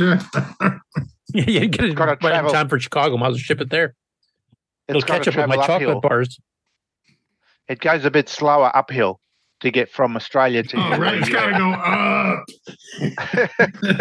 up. By the way, Scott Cooper in the chat, Tasman says that will be worth millions in 100 years from now.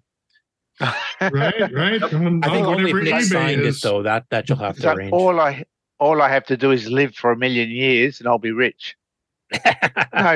No problem. I'll pencil that in.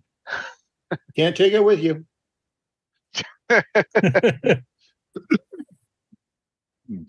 All right. So, well, I think we've heard enough about Neutroid. I would have said that years ago, but yeah. No, we've still got 2 weeks of talking about Neutroid. Right. It comes back. That's right. So excited. I am again so and again.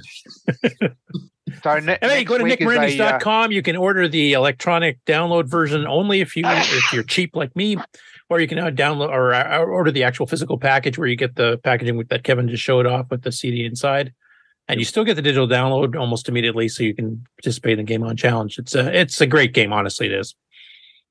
Now, one thing for those who are waiting on the digital download, the email address that I use to send the package, the digital download to, is the address that it's given to me by PayPal.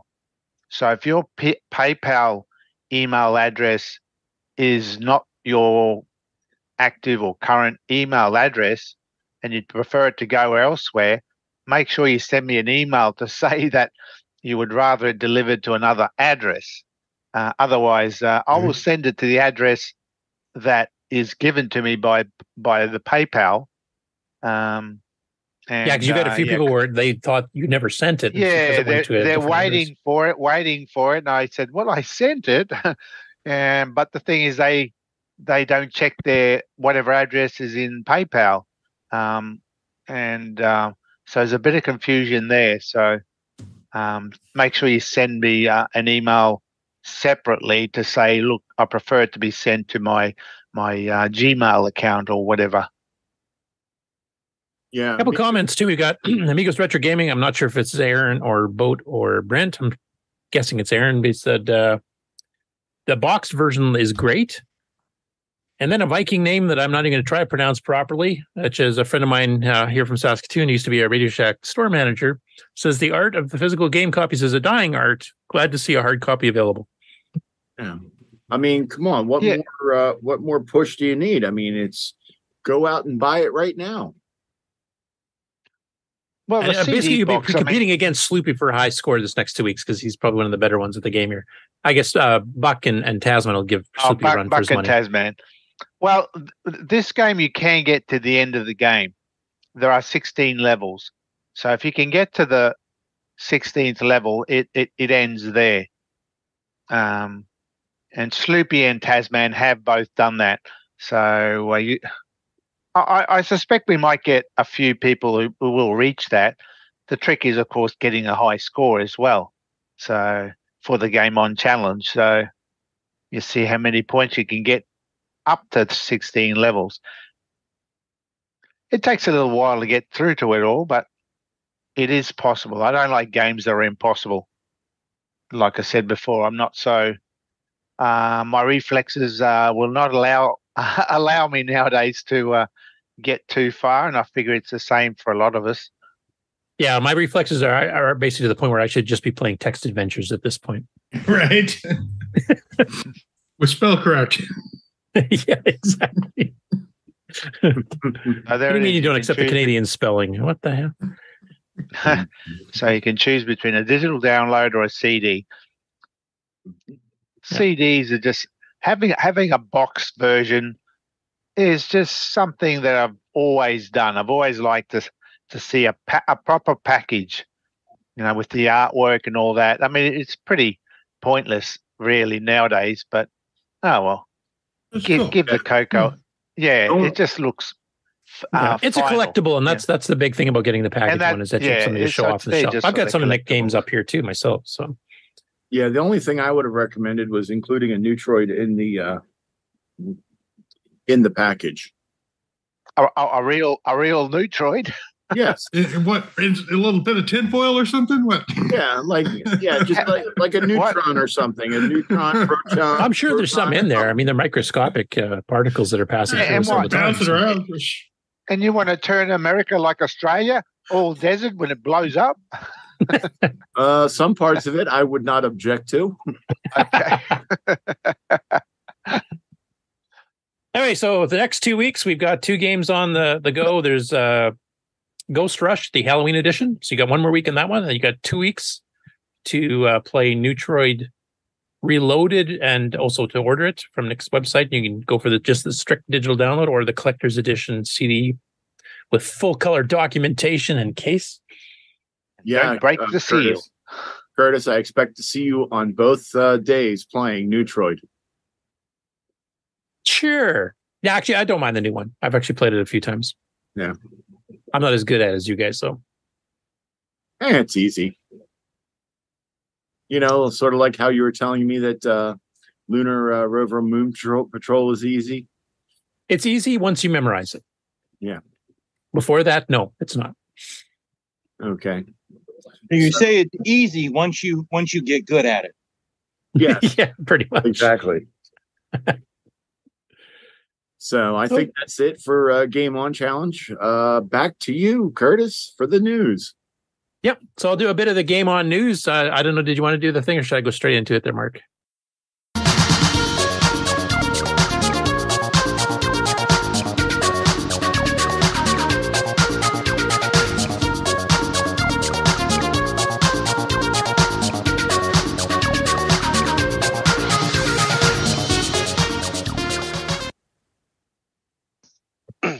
Okay, take it away. Okie dokie. So we have a few game-related items in the news this week. The first one is Jim Gary did a couple of things. He ported Gold Mine, which was originally appeared in Creative Computing magazine, February 1979. So this is a game that was written a year and a half before the CoCo actually came out. Originally by Royce A. Jones and written in RSTS Basic for the PDP-11. RSTS Basic is something I'm actually familiar with because we used to use that at work before the PDP blew up for the second time when we replaced it all with the CoCo 3. So he ported that to the MC10. The original Aristus Basic version was written in 1976, so this is an old game. As you can see on the copyright screen here, too. I like the Neil Young quote, of course, being Canadian, and he's a prairie guy, too, from Winnipeg originally. But basically, you're kind of digging paths through to get gold, and Jim's updated it to use some inverse graphics here to kind of make it look a little bit better on the MC10. And you can see you're collecting, you got a number of days that you've been playing, doing your mining, you're getting your bank roll up as you gather the gold pieces.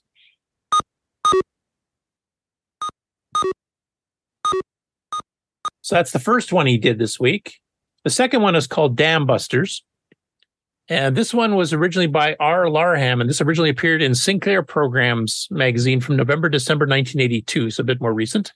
This one uses the semi-graphic 6 mode, so it limits you to 4 colors at once and gives you an increased resolution of 64 by 48 as opposed to 64 by 32, which is the normal SG4 we're familiar with on both CoCo and MC10. And I'll play a little bit of this one.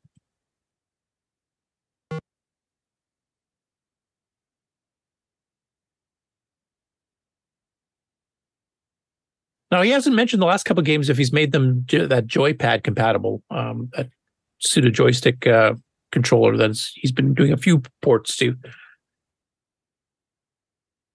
And it looks like you shoot a bouncing, I don't know what you call it, a bullet, a mine, a boulder or something.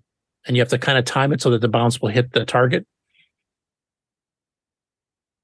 Which doesn't look too easy because he misses it quite a bit during his demo. This is like this is something dam buster. Yeah, this is something they did in World War II.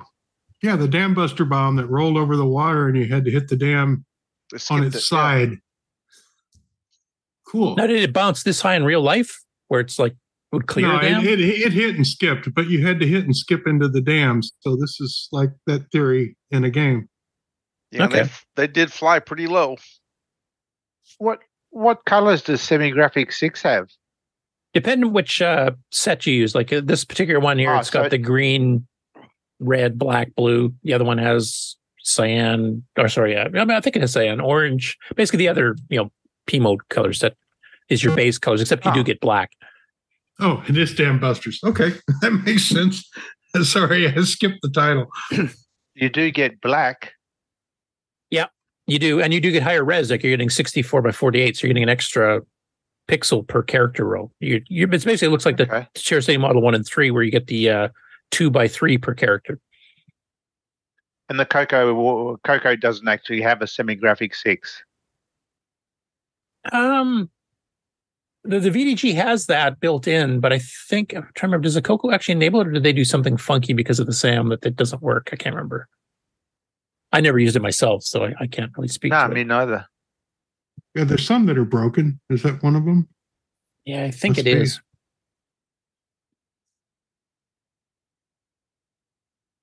I can go grab those. Oh, next up, Fabrizio Caruso. This is a double banger here. So he's got a new game out that's for all the 200 plus platforms that his cross-compiling library works on, including the MC10, CoCo 1 and 2, CoCo 3, Dragon 3264, the Thompson Motorola series, the Thompson TO series. So a whole bunch of machines, and there's hundreds of them. So the new game here is called Stinger. And I'll play the video in a second here. This is actually the CoCo 3 version, which is part of the announcement, is he's now got his cross-compiler working on the CoCo 3, so you can use the expanded graphics, expanded colors, double speed. I think this game, if I remember, he said this particular one does not have double speed because he wasn't familiar with it when he wrote this one, when he first got the CoCo 3 cross-library working, but he has enabled it for his future games. So now this one is kind of based graphic-wise on the Spectrum version, if I remember. In fact, the font looks pretty Spectrum-ish to me. And the fact that he's got each tile character to be just 2 colors. Because obviously the CoCo 3 can mix whatever 16 colors you want there. within the same 8x8 pixel grid. But on the Spectrum, you had a foreground and a background color based on it. So he's kind of following that methodology. But now that he's got some extra features into the cross library for the CoCo 3 here, I expect to see some more and more visually impressive games. And now that he knows double speed works, he can obviously help with that too. And he has a big thank you to Simon Jonason, who was helping with some of the CoCo 3 specs to get that working in the cross library. So look forward to some more. And I believe he's going back and he's going to be back porting, because I think he's got 7 or 8 other games that he's done this massive cross-platform. And he's going to make CoCo 3 versions of those as well. So that might be a future option if the Game On Challenge is maybe picking up a couple of these, because that'll work on the MC10, the Dragons, the CoCo 1, 2, and 3, and you'll get different versions depending which hardware you're playing on. But the gameplay is essentially the same. Same as the Inufudu guys do. Except Fabrizio actually has, almost 3 times as many platforms supported on his than Inufudu does. So that you can go get as a free download. And the link, if you go to the Facebook link, and we've got that in the show notes, you can get on our Discord. There's a direct link to the release of Stinger, and you can get it for whatever platforms you're interested in. If you're into multiple retro machines, you can even cross-compare them all. Next up, now one of our guest stars in the chat there. I believe that's Amigo Aaron, because he said he's handsome. They released the new version of the CoCo Show. Now, this is the first episode of the CoCo Show with new co-host with Aaron, Brent, his younger brother, both of whom actually grew up with the CoCo 2 back in the day. And it was a traumatic experience for Brent to have to pull off playing Dallas Quest, his favorite game of all time, and to switch to something else. But they played Middle Kingdom. Now, this is an interesting one because I knew about Middle Kingdom from Computerware, went on sale for the CoCo in 1984. We actually had an original copy of this in our computer club at one time. I have no idea what happened to it, but I remember I had to break the copy protection to make a backup copy. But basically, it's kind of it's not quite an RPG, but it's kind of an explore the dungeon. You have to collect these 3 rings. There's 1 in each section, because you have a main entranceway that then leads off in 3 directions to get to different parts. There's a catacombs, a pyramid. I can't remember what the third one's off the top of my head, but different sections. And you can tell which section you're in both by the text in the upper left corner, and also the design of the walls, because the texture of the walls will change depending on what section you're in. And basically, you wander through here and you pick up spells and you pick up treasure, which you can see on the screen here as well. The ultimate goal is to get all 3 rings and then come back to the main entranceway, and then you win the game. So this game has an end as well. Now, that's as far as I knew about it. It has some little bit of sound effects that aren't too bad. Smooth moving walking of your character. Random encounters with monsters just pop up in front of you, and then you fight. And you can change live while you're playing what you're attacking them with. So you can pick actual physical weapons like maces and daggers and whatever else, and you can upgrade them as you go through and discover them. And you also have a set of spells, and you'll discover that certain monsters, certain things work better on. But one I did not know is that this actually originally came out on the Dragon. And that wasn't discovered until Buck and Aaron kind of went through and started doing some research. So it came out on the Dragon about a year earlier. And of course, it was pure black and white. So the textures on the walls are quite different on the Dragon version. And in fact, there's intro screens and a few other things that are different too. There's also no sound on the Dragon version. So there's actually a fair bit of differences before they released it in North America from Computerware, which I didn't know any of this. So I have to go out and update my webpage at some point. But I'm going to try to do a bit more research on this. And I'm hoping some of the people from the Dragon community in the UK might have a bit more background information on the original company that did this the year before it came out on the CoCo. Because it's actually a fairly decent game. I'm pretty sure like nowadays you'd probably expand it a bit and maybe change a few things for the modern game player. But actually, it's not a bad little game. And like I said, it has an end, so you can actually win it, which is nice. There is some score-based stuff here too, so you might be able to use this as Game On Challenge, though it's not going to be a short play Game On Challenge. But definitely check it out. Now, just for those of you not familiar with the CoCo Show from the Amigos, I thought I'd play a little bit interesting, kind of get a feel for what the show's like. Middle Kingdom. Uh-oh. I can hear Tolkien's lawyers from here. Next on the CoCo Show. Even changed the thing here and replaced Boat with Brent. Hello, everyone, and welcome to the CoCo Show. CoCo! This is the show where myself and the Brent explore and expound on everything that's CoCo related. This week, including the chocolatey drink. That's right. This week, we'll be taking a look at the CRPG classic, maybe, Middle Kingdom. Middle Kingdom this week, the Brent. Now, Always the kings of the upsell, but yeah, definitely go check it out. Now they're on a new schedule. CoCo Show used to be monthly. That was back when Boat was doing it because they would record the Amiga Show, which is weekly, which Boat is still on. That's the one show he's still on. So they record that on Fridays, and then they used to just alternate between the Spectrum Show and the Atari Show and the CoCo Show. And then they have ARG Presents, which is kind of a random hodgepodge based on spinning a wheel and getting random topics to choose from, which they record on Sundays. Now, everything's kind of changed. Boat's been very busy. His wife just opened up a brand new restaurant. If you're in the Hurricane area, I would definitely go check it out. And he's also doing some stuff with his church. So his free time is pretty well nil at this point. So he's just doing the Friday Amiga Show. And Brent's kind of taken over on everything else. And now they basically on Sundays, they'll just alternate between the different alternate shows besides the Amiga Show. So you get the CoCo Show, the Atari Show, the Atari ST Show, ARG Presents, etc. So they record those on Sunday mornings. And I'm not sure what time that's going to be after the time zone change here. But you can catch it live there on Twitch. And now they're streaming on YouTube. Twitch actually relaxed some limitations they had about cross streaming between platforms, which we've kind of been doing for a while. And basically now you can watch it live on YouTube and on Twitch, and they got interactive chats that will talk to you on the show just like we do here. And I look forward to Brent, who's was a little young tyke when they had the CoCo 2. So a lot of stuff I think might be new for him too, to see what they discover. So anyway, go definitely check them out. And they were great at the fest here with their special uniforms they had during their live show recording, which I don't know how they're going to top that this next year, but yeah, it's going to be interesting. Anyway, go check it out. So for the record, we are falling back. So everything happens earlier if you aren't us. Right? Yeah, I think. Yeah. Yeah. Yeah. Yeah. So now I'll be joining the show 1 p.m. my time on Saturdays instead of noon. And I have to wake up an hour earlier. No, you should be an hour later because they move back. You don't move, right, Nick? Right. I don't move, but I thought that means I have to wake up earlier. Nope, it should be an hour later, I believe. So our 3 becomes 2, so we end up going earlier for everyone else in the world. And since you don't move, it's basically you gain an extra hour of sleep, Nick. Oh, I gain. Oh, better still. Great. I win.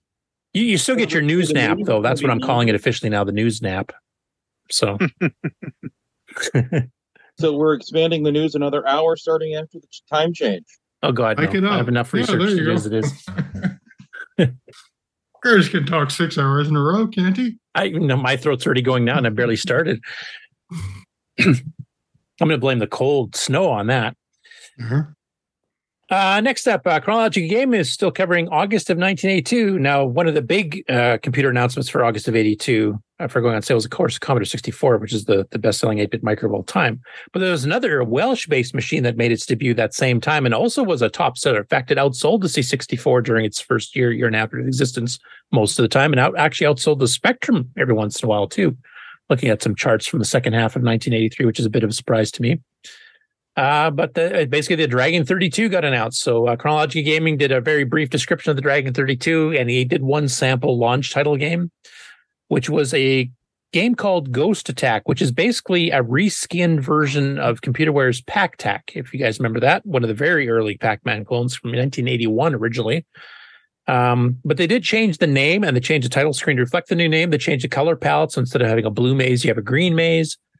But other than that, it's pretty well the identical game. I won't play it here because we've seen that before. But yeah, the launch of the Dragon gets covered on the Chronological Gaming, and there's the first few months is basically a lot of CoCo ports because they had deals with ComputerWare and Spectral Associates and Atomic Software, which actually I think was one of the selling points of the Dragon when it first came out, because most of these other machines when they first came out, their software libraries were starting from scratch.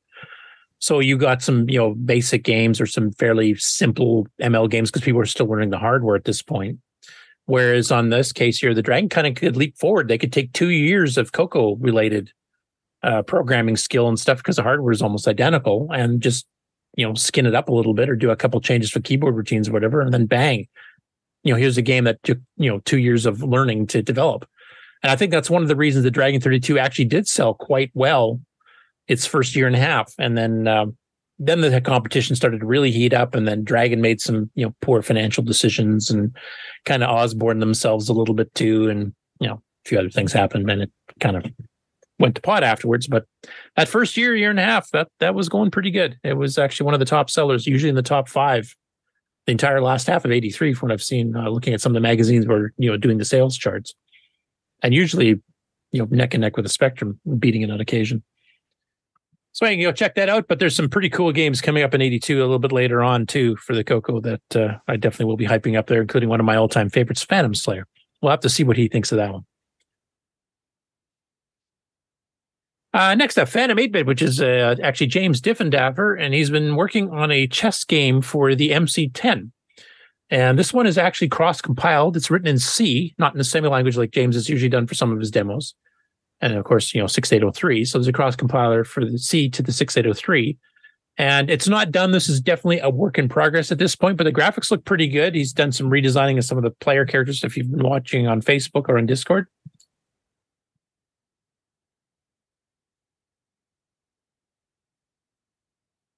And he's got his little font for basically doing your selection, because of course it's not a joystick by default in the MC10. But yeah, he's done a pretty good job for the the small graphics mode. I think this, remember, the MC10 is what, a 128 by 96 by 4, basically RP mode 1 on a CoCo, and that's pretty decent design. I do know some people were asking if you could possibly change some of the colors around, because if you're on a black and white TV, basically the red and the blue look identical to each other, which makes it a bit difficult. But I mean, we had the same problem in the CoCo too, so you could cheat like my friend Dwayne Downing used to do and just have a real chessboard. And then when the computer moves, you move his piece on the physical one so you can keep track of what color is what. But honestly, at this day and stage here, it's hard pressed to even find a black and white TV. Why wouldn't you just plug it into a color composite, modern TV or something with composite input or something? Just get one of the adapters, or even the RF little adapter thing. You can plug it into the cable slot and run that too. So I would just say just go for the color part. But yeah, it looks really good. I don't think there's actually been a decent chess game on the MC10 before, especially not a high-res graphics one, and compiled, so it should run fairly decent speed. So looking forward to the final product there from James. Next up, Richard Kelly. He's been working on a text adventure game called Vampire's Castle, which is now in beta 4. And as he mentions in his Facebook post in the CoCo group, if you have beta 3, you use this version instead. Mostly cosmetic changes. The color change is a very noticeable difference. He's got a little bit of a screenshot here. Now, unfortunately, it looks like he's using an older version of MAME, which kind of stretches the screen out, which I know Brian Palmer has that problem too. But basically, it's a 40-column CoCo 3 style thing. So you got true lowercase. You got more characters than we'd have on a normal VDG screen. It's a standard text adventure. I don't know if it's based on an earlier CoCo one, because there was one called Vampire's Castle earlier. I'm trying to remember who made that. Was that Lonnie's original one, or was that the Aardvark one? Can't remember. But I'll have to ask Richard if it's actually a brand new one that he's done, as an original himself, or if he's converting it from something else. But you can follow his progress on Facebook, and it's a free download on the CoCo group on Facebook as well. And that's it for the Game On news. So if you want to do the flaming hair campaign thing there, I'll get ready to switch over to the news. You caught me downstairs refilling my drink. We can just skip the intro, go right into the news then, right? Oh, no. I think Nick would protest if I did that. I'm coming. I think it's a rule. You have to have the flaming hair. Okay, here we go. When you want the latest in TRS-80, Tandy, Dragon, MC-10, and all of their hardware cousins, no matter what it takes, or where news breaks, from around the world to your nation. The CoCo Nation News with L. Curtis Boyle.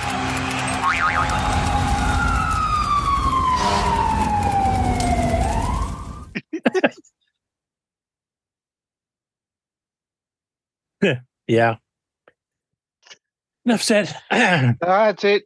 All right, I've finished now. See you later. So time for your news nap now there, Nick. That's it. All right, first up, TRS-80 Retro Programming on YouTube has released 3 videos this week. One is a follow-up to one we covered last week. So he was experimenting with the draw command and learning how the scaling worked, and how there's a bit of a bug on certain scale values where, lines won't connect in certain scales and lines will connect in others, which sometimes it's just a bit visually off, but other times we were trying to do like painting and stuff, it leaks out and paints the whole screen. So he'd mentioned that he didn't know that he didn't think there was a way to do angles, and actually there is. The draw command, which is the same base. Well, actually, the CoCo one's the basis of the one using the GW Basic on the IBM PC. Has 4 basic angles: 0, 1, 2, 3, 4 to 90-degree turns. And I'm going to cut the volume down just because he has a little bit of an animation here, but he kind of did the same shape he did last time, and then he flips it around using the angle command rather than have to recalculate, redraw everything.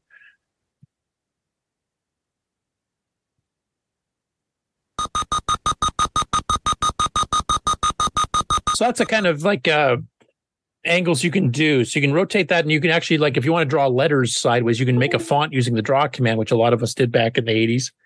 And then if you want to rotate it to print, sideways, either direction or upside down, you just change the A0, 1, 2, 3 and just use the exact same drawstring, which is quite handy.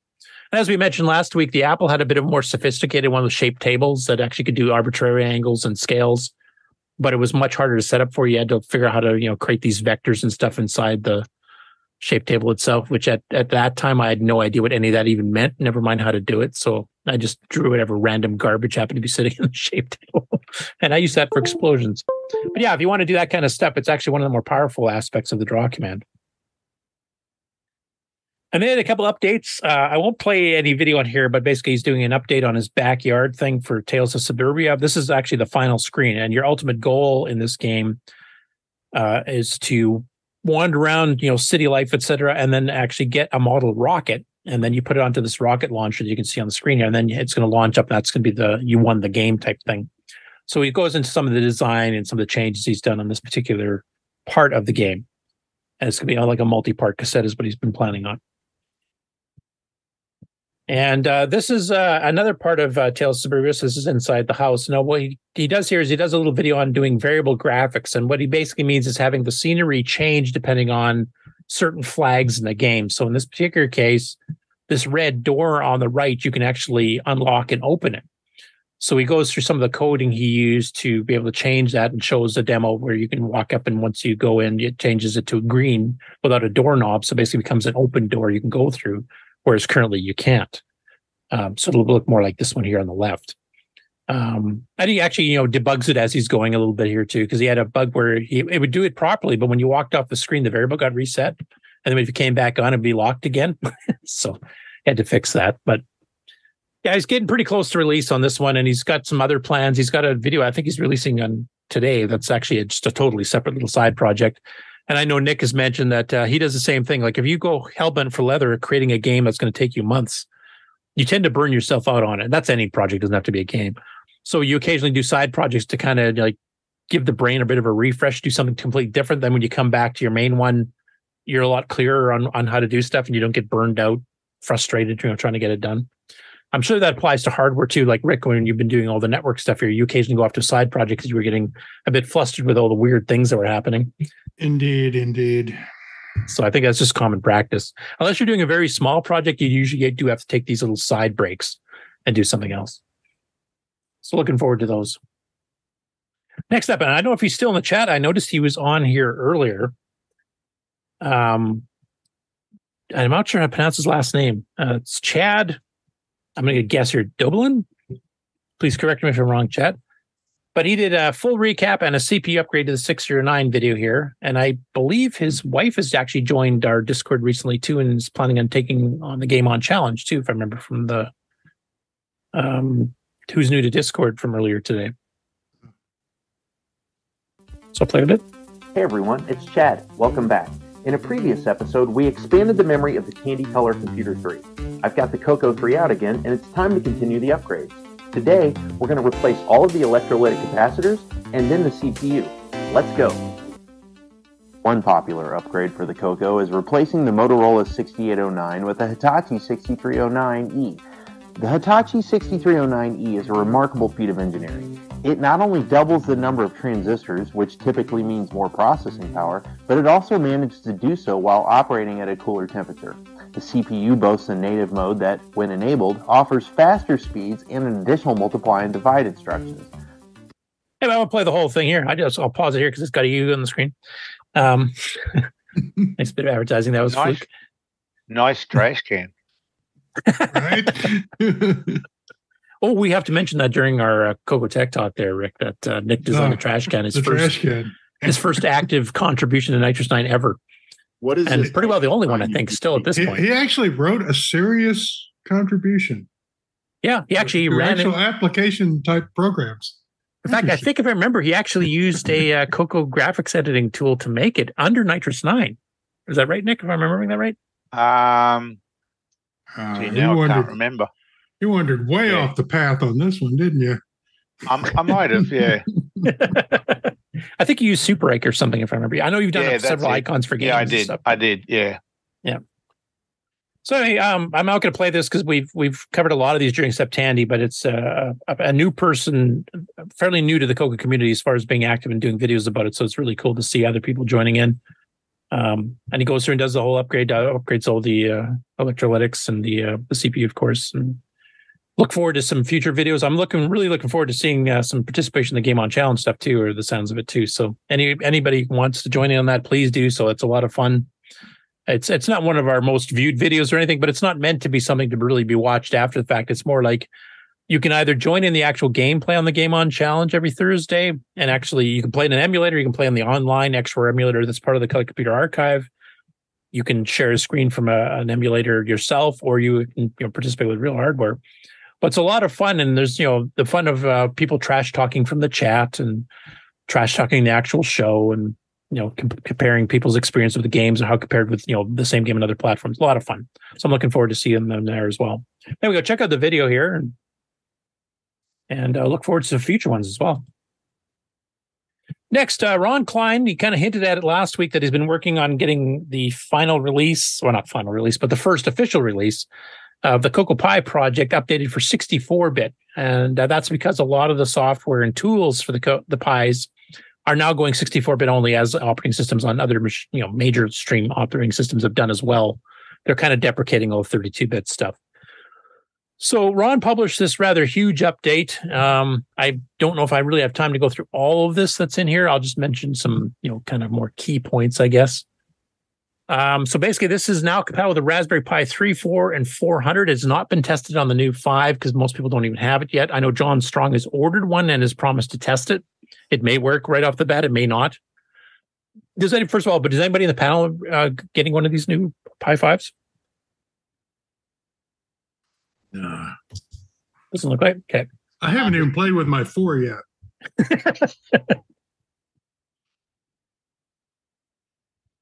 So, all right, it'll work on those. Along with this, a bunch of updates have happened to the Cocoa Pi itself as far as software goes. So MAME has been upgraded to 2.260 TierCity GP, which was originally created as a TierCity Model 1, 2, 3, 4, etc. emulator. It now includes MC10 and Cocoa 1 and 2 support, so that's included as well. And those are all now built to 64-bit apps too. The build menu has been updated. There's a whole bunch of details on that there. A bunch of the editors, you can edit UG Basic, you can cross compile from LWASM, CMOX on there. So there's a ton of stuff. A whole sets of development environments are included on the image. So once you download this, you get everything installed at once. There's debuggers in MAME and TierCity GP. Explorer is also available with the add-on of DDD and M609 GDB, so you can do debugging on there as well. That's all included as well. So basically, it's a one-stop shop. If you have a Pi and you want to make it behave like a CoCo MC10, etc., if you download this package from Ron, and he's even got ways to update the various sub-packages that are within it from within a menu system itself. So if I release a new EOU, for example, that automatically gets picked up and you can go grab it. You don't have to go hit my site manually to do it. You can just grab it and install it right off the menu system in the Pi itself. So there's a ton of stuff. There's a crosslibs included in there. UG Basic itself is included in there. Dynasprite library is included in there. 64-bit Java version of DriveWire has now been added as well, as along with Pi DriveWire. I'm sure that will be discussed on the CoCo Tech special on DriveWire coming up, as Mark mentioned earlier. So definitely go check that out. If you have any questions, that's the place to ask, because that's the people that wrote it. Both the Java one by Boise and the Python one by Michael Furman. Next up, Geek with Social Skills, who was on the chat earlier, but I think he said something silly about having to go see the sunlight or something like that. I don't even know what the hell that is, being a geek. So he's back in the chat. Oh, is he? Did it rain or something? I don't know. So anyway, he did a video recently about upgrading to a 6309 and a 512K. Now he's gone a little bit further. He's actually upgraded it to 2 meg of RAM using the Cloud9 protector and MMU board. Even got the little label sticker, which I have still not put onto my CoCo 3s, even though both of mine have 2 meg right now. So he goes through the upgrade process there and hooking up the MMU board with the DAT that actually adds in the extra address lines to access the 2 meg. The only meg or upgrades past this would be Ed Snyder's 8 meg that's part of the Gimme X, which unfortunately, due to chip problems, is still not back out. I'm hoping something can be resolved there with that so we can get that project going again. And of course, Paul Barton, whom Ron knew before he passed away, had done his own 8 meg upgrade way back in the 90s. I had the NoCam 3, and internally had done stuff up to 64 meg. So I think that's probably pushing it a little bit silly at that point. But, I probably would have thought 2 meg was silly back in the day. No, I wouldn't have. But anyway, he goes through the entire upgrade process here and then runs a couple quick demos on it. I gave him some suggestions after the fact of some demos that actually do take more than 512K to run that he can try out too. Maybe there's a future video coming out with that. CoCo Town did his next chapter in his improving his old game Revolutions. This is the Moon Patrol game. So those of you who just played Lunar Road Patrol, here's another one coming. In this case here, he goes into learning about stack blasting. And he went all out. He did the ultimate stack blast. This is where you have to shut off all sources of interrupts on all the chips that support it. So like PIA, shut them all off. And that's because he's actually using the condition code register as well as the direct page pointer as part of the stack blast. Now, this has been done on some other games. If I remember correctly, I think Kime Guy by Glenn Dahlgren at Sundog Systems used that technique too to get the absolute most speed. But it does cause some issues because, of course, if you're, say, trying to do background sound, you generally tend to use an IRQ or an FIRQ as a source of timing it. And if you're shutting all interrupt sources off, those don't work. So this is only if you're trying to do ultimate speed of graphics on a 6809. If you're doing this kind of thing on a 639, you would just use a transfer memory command and it allows interrupts and it's faster anyway. So he goes through here, and if you're doing it this way, where you're trying to blast everything as fast as humanly possible, the other thing you have to do is you can't just have your graphics straight or reversed. You have to do it in the size of the number of registers you're pushing and pulling. So basically, if you're doing, say, 8 bytes at a time, then you have to have your packets of 8 byte reversed because of the way push and pull works. So this is a technique that will give you the speed, but it's complicated. You have to redo your graphics order and stuff to get it to work properly. And he goes through some false starts where it does really weird things in his video, which is really cool. Personally, most of the stuff I've seen using stack blasting doesn't quite go this far. I think Kime Guy's one of the few. Most of them will restrict it to like a 6 byte push pull. They won't touch CC. They won't touch DP. Sometimes they'll touch DP, but CC for sure not, because you do want to be able to interrupt and still do sound. In fact, Nick, I think, used that for stuff when he was doing Jumping Joy, for example, because he does want interrupts to go through so the sound is kept steady. And the reversing of the byte packets, you will save a little bit of cycles doing it that way if you absolutely need the speed. Most games don't bother doing that either. What they'll do is that they'll have U going continuous or S going continuous. The other one, it'll do the 6 byte blocks, but then it'll do an LEAS or an LEAU to jump 12, basically to get the next reversed order. And that's a lot simpler. You can leave your graphics in the normal order they're in. And the speed increase is still pretty darn good compared to doing like a low D story. So I suggested, I didn't suggest, I mentioned to him that that's how most CoCo games do, because if you do want any sort of background sound or interrupts still happening, this technique cannot be used for that. But if you need the absolute most speed, this is the way to do it. And he's got a bit of a teaser into his next episode too, where he's going to add self-modifying code to the mix. So I can see Steve York just, wrinkling his eyebrows here at this point, because he's not a huge fan of that. Though I think, honestly, almost every fast game I've seen pretty well does do that if you're really pushing things to the limit, because it is faster. It is harder to debug because you may look at the code and see what you originally had, and then you self-modified 1 byte off or something like that. And you change the opcode instead of the actual data register value or something silly like that, and the machine can go absolutely berserk nuts. So I look forward to that one too. But he's pulling out all the stops here and trying to get this running as fast as humanly possible on a CoCo 1 or 2 in this case. So to be clear, you're maxi blasting self-modifying code. What could go wrong? Yeah, exactly. Yeah. He's a braver man than I. Because I think Nick, being a person that uses stack blasting a fair bit, doing 69 games, I don't think you've ever gone far to that point where you shut interrupts off and actually use the condition code register as part of the stack blast, have you? And then change the code while you were doing it. Yeah, well, no, self-modifying, Nick, I know he does do that. Yeah, I try to keep it in control.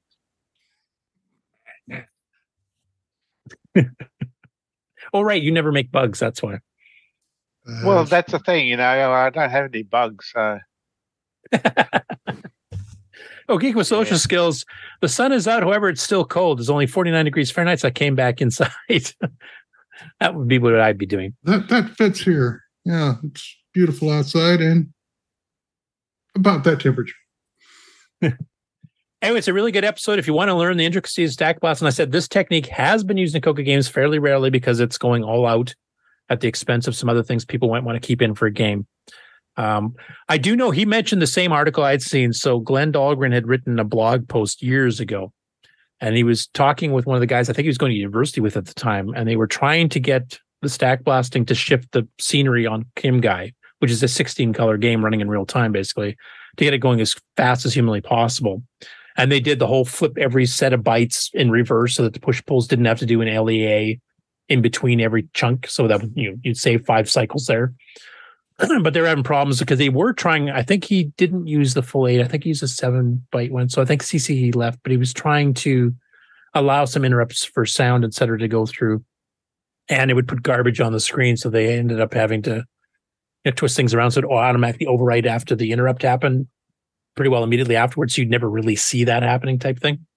It's a really good blog post. We've covered it on the show a couple of years ago. I remember seeing it. And if you want to learn some pretty advanced stack busting techniques, that article, which is what CoCo based some of this on, is definitely worth a read. You can just search for Glenn Dahlgren stack blast something. I'm pretty sure you can find it on Google still.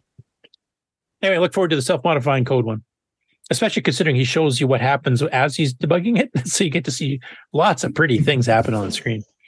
Or as David Ladd calls them, Curtis's screensavers.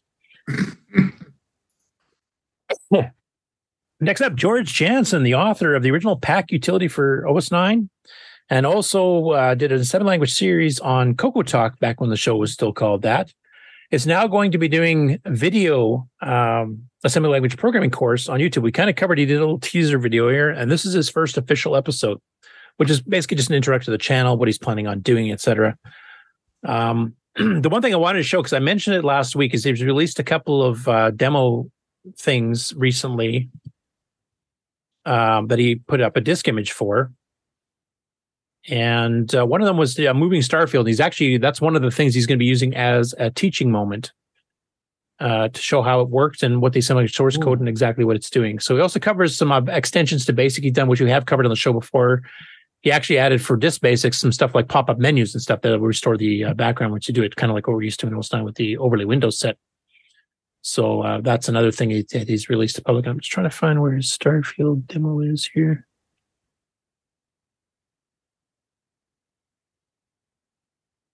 I know he played it at one point. Rick, we might have to get you to go through his stuff and index them too so I can find this stuff faster. I will do that. Just say, look for the demo, the index coming up soon. And we'll put it there. Yeah. So this is his custom boot ROM type thing where he's got, date and times and stuff in there because if he had a real-time clock and kind of like what Ron was showing actually earlier on the Ron Garage segment here. I think it might be here.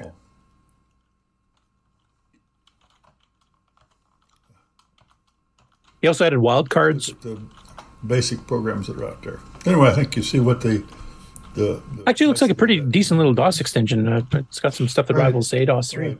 We like the the wildcards. F1, F2, and the Yeah. clear key. I don't know how people live without them. This goes back through the last. Well, go back, and it will stuff in. Seems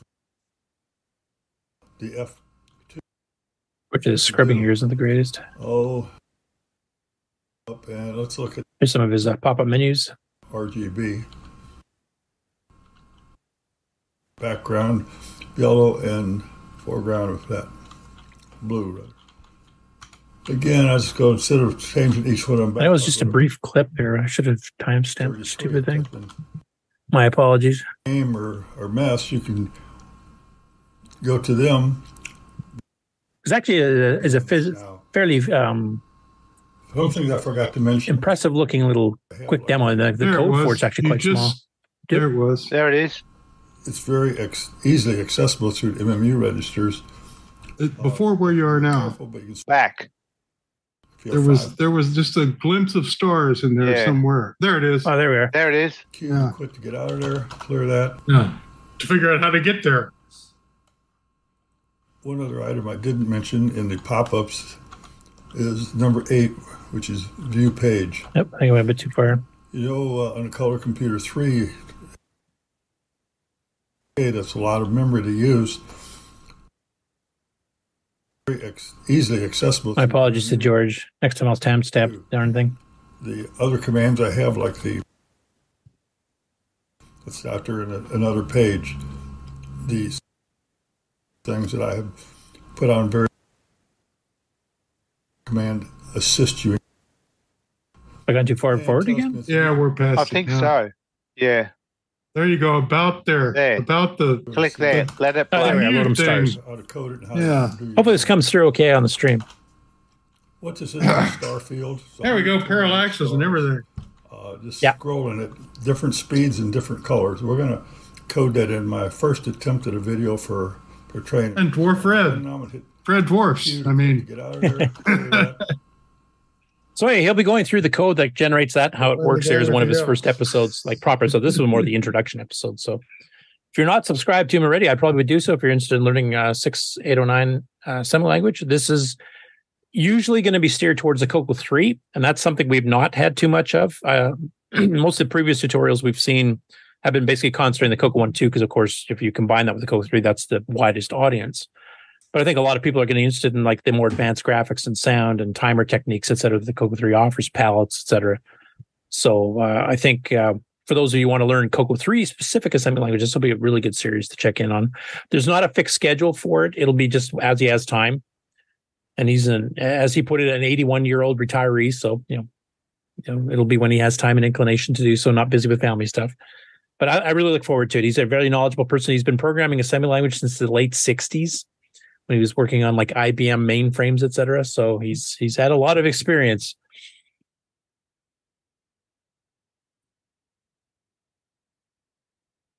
Next up, Fabian Rodriguez in the CoCo group posted. Now, do you guys know about this?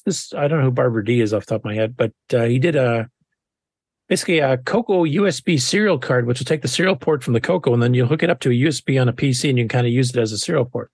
And it's a hardware board. So he posted about this in the CoCo group on Facebook, and then the actual GitHub here, and this is the board itself and a description of it.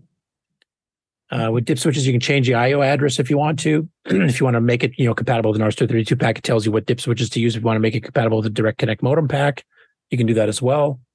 You got a jumper for ROM banks as well. But has anybody else seen this before? Because I had not, or at least not that I can remember. Not at all. Because basically the way he's got it set up here, the way it shares the port and the way it addresses it here in the hardware is that you can run stock programs that use an RS-232 pack or the DCM pack with no modifications, and it'll just work. So if you want to run Ultimaterm or vTerm or Supercom or whatever, as long as you address it the same, or you set up a descriptor in the case of OS9 to address it the same, then all the terminal programs or serial port based programs for two-way communication I/O basically will just work out of the box. No patches or mods required, which is actually pretty cool. Because one of the problems we've had with some people doing alternative RS-232 things, whether through software links to PCs or even like the 16550 in your case, Rick, you have to write a different driver because it's not backwards compatible with the 6551, and this one is. Right. And I thought that's a pretty interesting approch. And the schematic's freely available, as you can see here on the GitHub, and you can get the links to that. Seems a bit hardware intensive, but hey, if you want to build one. It sounds like the 6551 actually has some bug fixes in it too, his version. Right. So some of the stupid issues we have with the real one, because it's one of the buggiest R232 things I've ever seen, and I really wish that had not become the standard. The 6552 would have been a hell of a lot better. You do notice that's a Commodore chip. The 6551 versus the 68 series Motorola chip. So we kind of bought into our headache way back when by buying the MOS UART. Yeah. So my favorite's still the one they eliminated in the TC9 was 6552, which was just all bugs fixed, faster baud rates, and 2 ports on 1 chip. Much better. Okay, that would work. Yeah. But that's unobtainium now. If you look at my screen, you can actually see the one that I built. Oh, he's built one. Oh, you built one of these? Where are you, Bob? Come up. Yep. I'll stop sharing so you can show it. Talking there about it highlight is. them there, Mark B. With all the pieces, parts, and everything. Coming. Everything but a ROM. I mean, you don't really need the ROM. Yeah. Yeah, the ROM was just for that basic terminal program, wasn't it? Yeah, I think so. And basically, he sent me 2 bare boards, and I have assembled one and got enough parts to build the other one. But so we have somebody want this one? He was because it's no good now. I've already built it. I don't need it anymore. Right. He was at the last CoCo Fest, wasn't he? I remember talking to him. I think I bought a Von Barber? I don't know if he was. No, was he? The Federico, what's his name? Oh, the guy that reported it. Fabian. Yeah, I think he was. So, Bob, have you actually tested this with any of the existing software to see how well it works, either under OS9 or under DisBasic? I need to do that. I haven't tested anything as far as serial communications at this point. Still just working out my hardware. Okay. That'd be interesting to see, because if it is backwards compatible, that's, like I said, that's one of the problems we've had with some of the other replacement things, is that they're not the same chip, so it doesn't work without patching stuff or writing a driver, et cetera. This should, theoretically, from what he described it, plug in and work with any program you used to run back in the old, if you want to run from Color Compact video text up to vTerm and Ultimate Term. Let's see the back of it. Nothing on there. The back of it. What's it say at the bottom? Don't throw it away. Yeah, recycle, please. Yeah. Basically, you can see where there's no jumper for the ROM, and no ROM. This one was an early revision. I had to file a little bit off of the grounding lugs to make it fit in the socket, but not a big deal. What does he put in the ROM? Is that some terminal software? Oh yeah, that was where the. So you could run the old software. Yeah, so you could be just an RS-232 pack as far as anyone knew. You could stick the ROM in there and hey, I'm good to go with nothing else. Just plug this in your CoCo and it's a USB out CoCo. That would. I mean, if I was going to bother doing that, I'd pick a different terminal program to put on the ROM, because the one that comes with the RCD pack is kind of crappy. Any different Videotex? NetMate would be the one to use. But there's no RS-232 connector if you just want to. I mean, you have to use the USB there, wouldn't you? Well, that's the point, because not too many things these days use RS-232 connectors. So right, yeah. Yeah, the big thing with this one is that it allows the backwards compatibility with all the software that's been written over the last 40 years, whereas most of the newer ones don't. You have to write software specifically for the new stuff. I think with this, he used an external RS-232 to USB adapter for the PC end, or something to that. Maybe not. I don't know. Yeah, no. Well, I think he's done that on his end. Yeah, the little blue satellite boardy thing that looks like the USB. That's the external RS-232 to USB adapter, but it's on the CoCo side. So the CoCo doesn't. So the CPU, the PC, doesn't need anything but a cable. Yeah, right. That's what I'm gathering. Yeah, USB cable and your gold, your CoCo and your USB cable in this cart, and it's a party. And a multi-pack. Well, no, but not if you have the ROM. You could put the ROM in and. Or you could load it off cassette. I mean, you could, like a lot of the original CoCo terminal programs all ran off cassette, Colorcom E, etc. I guess if it doesn't have a ROM, you could use it on a Y cable. Right. Yeah, that's true too, because you wouldn't have the addressing It's content. fun. Yeah. So you could put a Y cable with an SDC. Because if it's emulating the 6551, it's basically, you should be able to run this sucker up to 19.2 kilobaud. What does that cost? Should be faster than that, actually. I mean, he sent me the boards like 2 for $5, and all the parts that I had to order, I had some of it already in stock, so I spent maybe $20 on this. That DLP chip is probably the most expensive item. I think it was about $6. Right. And then there's lots of chips, but they're 80 cents a piece, right? Or 50 cents a piece. Yeah, they're not part of the chip shortage thing. Right. No.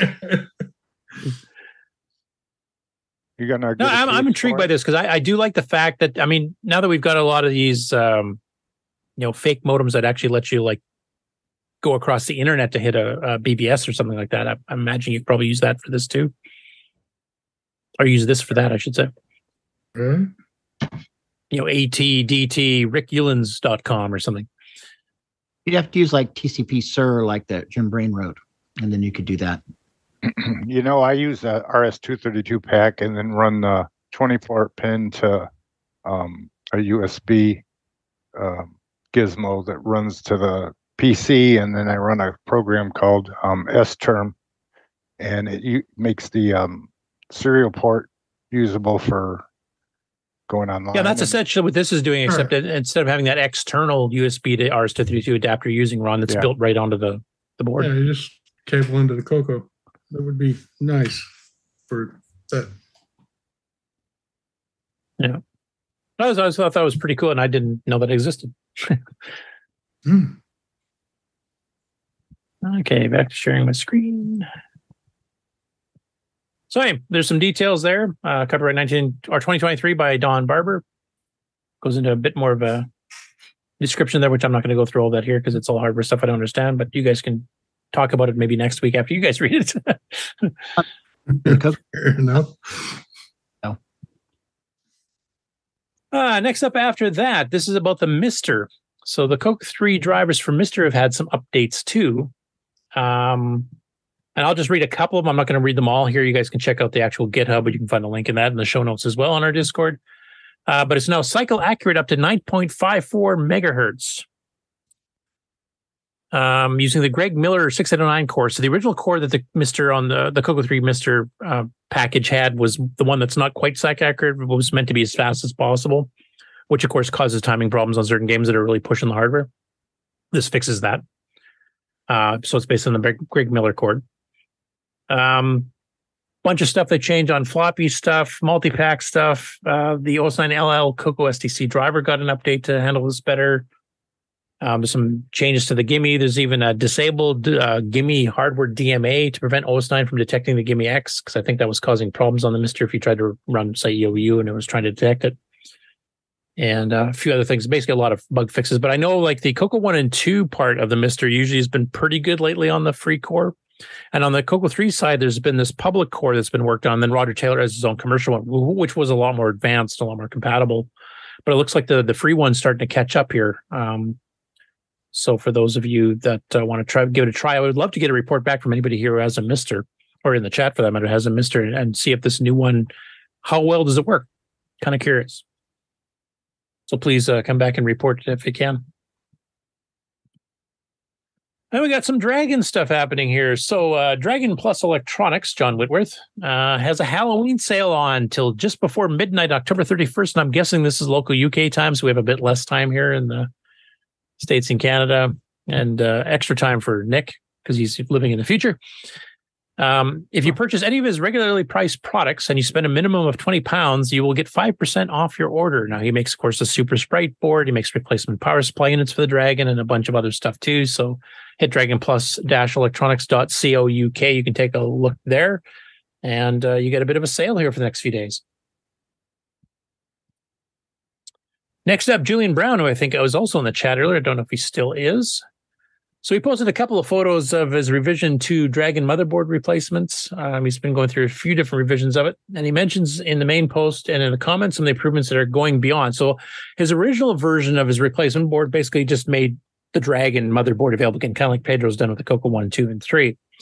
So this new revision 2 board, one of the things you want to do is try to cut down the chip count so it's not such a complicated board. And you'll notice here there's a whole bunch of empty spots here now, which you can add other stuff in now. So he's succeeded as far as that goes, but he's also got a lot of extra stuff already on here. So this is like an enhanced Dragon. So he's added in PIA2 allows for 4 sets of addresses instead of just 1. He's got 256K of banked RAM in here, which is kind of like the JNR banker that Ken has got working on a CoCo 2 we covered last week. Dedicated video daughter boards with improved picture quality, both for NTSC and PAL. And he showed a picture. We showed the PAL one last week, and there's another story of his that I'll show a picture of what the NTSC one looks like if you guys want to see that. Internal cartridge port connector. So you don't have to use the cartridge slot on the outside only. So it's kind of like you can plug in, like, say, a disk controller inside, kind of, which was kind of the plan on the CoCo 4. I don't know what this means here. I'll have to explain it. VCC pickup point for alternative keyboard or anything else. And anybody want to tell me what the hell that means? Let's assume it's a hardware reference. 5 volts power in case you have like a special keyboard connection. It gives you voltage.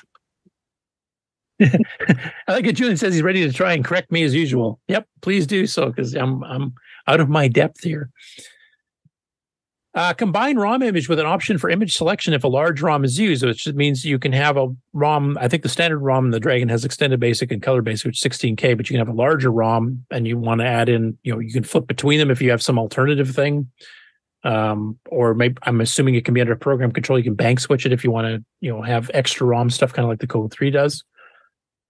But yeah, that's what the new board looks like, which is pretty cool. And here's a picture of the NTSC video card taking shape as he put a few bits on order, and I need to find my cache of 6847s. So this is the little daughter board you can plug in. The fact he's made this modular means you can buy the main Dragon motherboard, whether you're running NTSC or PAL doesn't matter.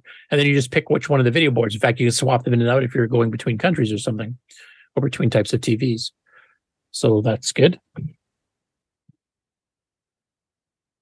And the last one here is actually from the World of Dragon forums, which is the website of all things Dragon, including archives of software, manuals, all kinds of things.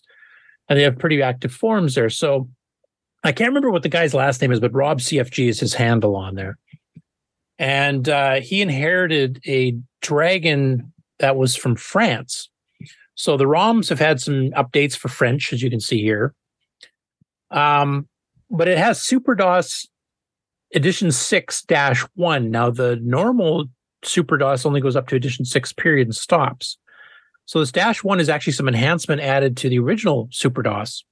And you can see there's a copyright date here of 87, which is actually quite late in the Dragon's life. So this is something that I don't know if this individual in France did, or if it's something that was sold in France that was a bit more advanced than the stuff last sold by either Dragon Data in the Wales in the UK, or by Eurohard in Spain when they took over the Dragon. But he's been kind of going through trying to figure out what exactly has been changed here besides the translation to French for prompts, etc. The boot screen shows it to be released in 87 as shown here on the screenshot. And he mentioned in the post, the lower part of the 16K EEPROM is almost identical to the regular SuperDOS Edition 6, but for a couple of translated strings and a couple of other bytes. Then the upper part, which is filled up to almost 12K, and I'm guessing the original one took a lot less room than that.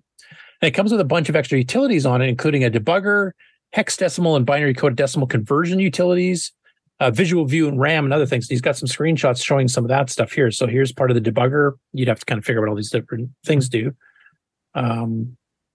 That's built into this extended ROM. There's a menu system here with some of the things I just described, including convert BCD to hex, convert hex to decimal.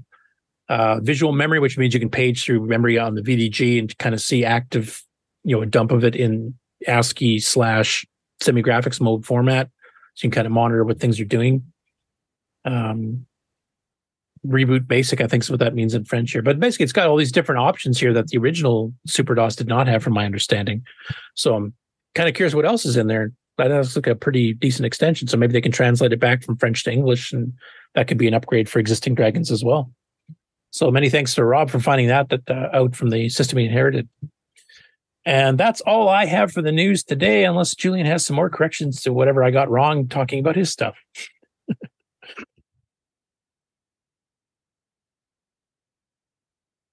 And I don't see anything so far, so I must have did semi-okay. Other than that, it was a really long delay to the UK. Everyone's sleeping. I'm just surprised Nick's still awake.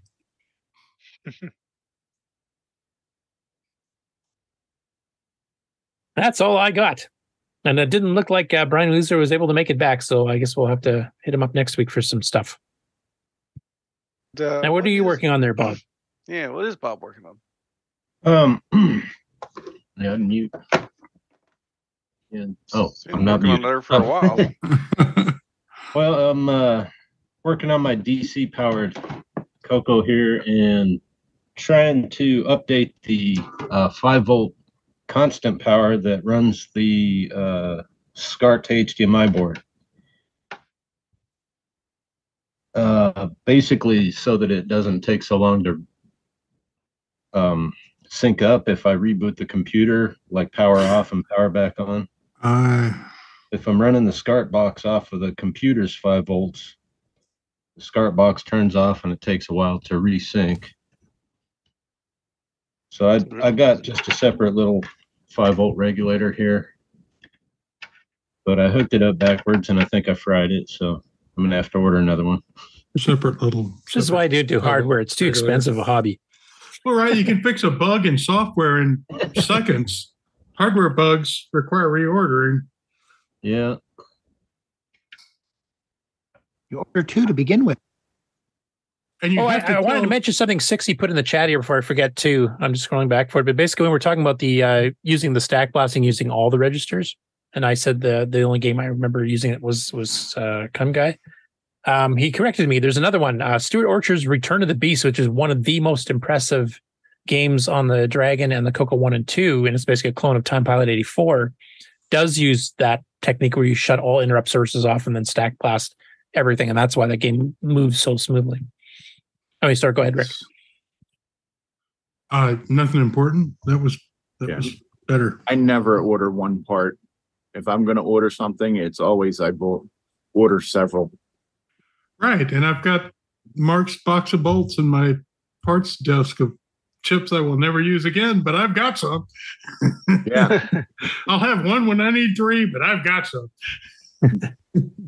Yeah, especially for common parts like voltage regulators and such. Yeah, I don't even buy 2 or 3. I buy them in like 10. Oh yeah. Get a tube. Yeah, what the heck? Yeah, like this was an experiment. Yeah, like the LM117. I have a bunch of them in 2.5 volts, 3.3 volts, 5 volts. Bob, we got a comment from Rocky Hill, just joined us, Pedro there, and he says, I had to step out, but I think I heard there was a magic smoke incident. Well, there was no smoke released. This is a sealed unit, so. Oh, it stayed in, but it was released, but it didn't get out. Right. Yeah. It's a good way to make things explode, though. It was internally organized. What RAM board is that? That is the. I should know this without having to read it. Is that the banana thing or what? Oh, that's the one designed by Kieran Anscombe. Oh. All right, yeah. So it's a 512K board. Yeah, Rocky. It was internal damage, internal bleeding damage. Quick check on Zipster's website. He has some STCs available. Cool. Things are moving. Yeah. So, Frank, you have STCs available? Yeah, actually, he mentioned to me earlier this week he was wondering if we'd made some special announcement about Retro Rewind or something, because he had 11 CoCo STC orders in 6 hours in the middle of the week. There you go. Your advertising dollars at work. That's retrorewind.ca for. Yeah. Okay. And he always loves it when we have a bunch of people order CoCo STCs at once because he can't use his pick plants and all that stuff to work it. He has to hand solder everything. Oh, okay. So let's all save them up. We'll save a code word for every show, and you're supposed to order stuff from Retro. Well, we'll get a bulk order of 100 or something and just watch him solder for days. So is this his wrist out of the cast now? I think so. Or he's got my helmet so he can solder like that. And Yeah, he's it's nice still having not two sources bothering because that me. is definitely the if you're gonna get a Yeah. hardware add-on for a CoCo, that is Number probably one. the first one to get, no matter which CoCo you have. I suggest you get more than one. One Yeah, have two. because I've blown up my first one, so I'm now going to have two working ones at all times. And they do wear out after a while too. Like the SD cards can wear out from too many writes, which when I'm developing Nitrostine is quite often. But also eventually, like the CPLDs and stuff, actually eventually kind of can kick the bucket too. I think it happened to Nick, if I remember, and he had to order a new chip to replace the old one. Well, and you only have to. Flash ROM. Yeah, and when you order them from Retro Rewind, don't order one, order two. It's always good to have a backup, especially considering you have more than one CoCo. Why not have more than one CoCo SDC? That's exactly why I have two. Get yourself, as a guy I used to know called it, a pair and a spare. And Mark, supposedly, should we make it a weekly thing to see what Zipster does have available on this site? Because that's actually not a bad idea, because he's only rotating through certain products, and every week it might change as to what he's got available. I mean, we do want to encourage people to go visit his site, just as we want to encourage visit Retro Rewind site. But last couple of weeks I've just been taking a quick look and see because he doesn't like pre-announce things. All of a sudden you just check. Oh, he's got the MCX32 SD for the MC10 available, or right. He does suggest 4 CoCo SDCs at a time is the manufacturer recommended amount. So. Well, by the way, Frank of Retro Rewind says in the chat here, people should be ordering 4 at a time, actually. So he's a glutton for punishment for soldering. So do that, folks. We'll wait. Go ahead and do it. We'll wait. Yeah, and Curtis, with all the emergency work you have coming up, you should be ordering 8 of them. Emergency work? Yeah. It was like he got a rush job the other day, and he's like, "Oh, I've got a rush job." Oh, that wasn't CoCo related though. So yeah, but the money can be applied to CoCo. Oh, I see what you mean. Yeah, yeah. Since you got that's when I start burning out the SDCs, doing all my Nitrostine. When I get back fully into that, that's where it's gonna. Mind you, I might probably burn out the SD card before I burn out the SDC itself. I've burned out a few SD cards, but I haven't burned out any CPLDs or anything yet. Yeah, Nick has, and I think a few others have, if I remember correctly. Yeah, you only got to unplug it once at the wrong time, and U4 is gone. So has there been any updates to the correcting the issues with the latest firmware upgrades? No, I mean, Darren's aware of it. He joined the Discord, and he was kind of talking about things there, and I haven't heard anything further on that. I know he was running out of room on the existing chip to do too many more mods to it, but I know in my case, I'm sticking with the old one because I'm not giving up all the speed for having to slow it down on purpose. Mm-hmm. Especially on the Gimme X. I mean, I really don't want to slow it down more than it has to be already. Frank says PLCC sockets also suck. Easily the worst socket ever made. Yeah. Yes, they are. All right. Well, we ready for an outro? I think so. This concludes another episode of The CoCo Nation, the world's leading live interactive talk show featuring the Tandy Color Computer. For all things The CoCo Nation, visit us on the web at thecoconation.com. We'd love to hear from you. Send feedback, suggestions, even segments via email to show@thecoconation.com. The CoCo Nation Show would not exist without the community and its cast and crew.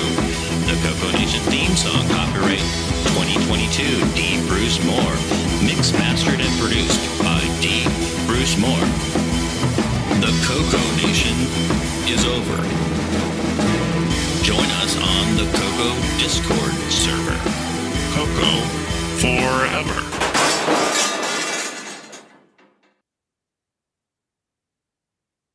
Okay. I guess that about wraps it up. And wow, we're under 3 hours. That was a short show for us. That's because we got all this CoCo content now that's pulling all the stuff out of this show, which was the purpose. It was to shorten this one up and put all that stuff on the other shows. So as far as the week goes, you're going to have more. Right. You've got you got the Game On Challenge for a couple hours. You've got a CoCo for a couple hours, and you've got the CoCo Nation for 3. So we're up to 3 days a week. Hey. and we pass the savings on to you. Except for your sanity. We don't promise anything preserving that for you. Sanity, not a guarantee. All right, then. I guess we shall say goodbye. Yep. So what's happening next week? Is there a CoCo Tech next week, or just the Game On Challenge this upcoming week? Just Game On Challenge. Okay, and the week after is when we start hitting all the CoCo Tech stuff. Yeah, it'll be the 7th. Okay. Just want to make sure we keep plugging those because it's a new show. Got to get people to check it out. Oh, I thought this week was letting the magic smoke out of things. Well, that too. Now, I did figure I want to, so people can get up to speed. So that'll be 3 in a row: 7th, 14th, and the 21st. Oh, that'll be cool. Now that he's mentioned it, at the end of the year, we can have the Magic Smoke special with all the CoCo Tech stuff that went away the previous. Before anybody year. asks, I will not purposely solder my hair for that episode. Well, you don't have to purposely; just do it accidentally. That'll be better. Just need a Why don't we should start selling a small fire extinguisher that says CoCo Tech on it. Oh yeah, a CoCo Tech fire extinguisher. Yeah, the picture of me with my hair on fire on a sticker on the side or something. Yeah, the Curtis button. Pull Curtis in danger of emergency. Hey, that means we got some swag for CoCo Fest. Yeah, there you go. All righty. We'll catch you guys later. Yeah, everyone have fun. See y'all next week. Bye. We're sorry. Bye.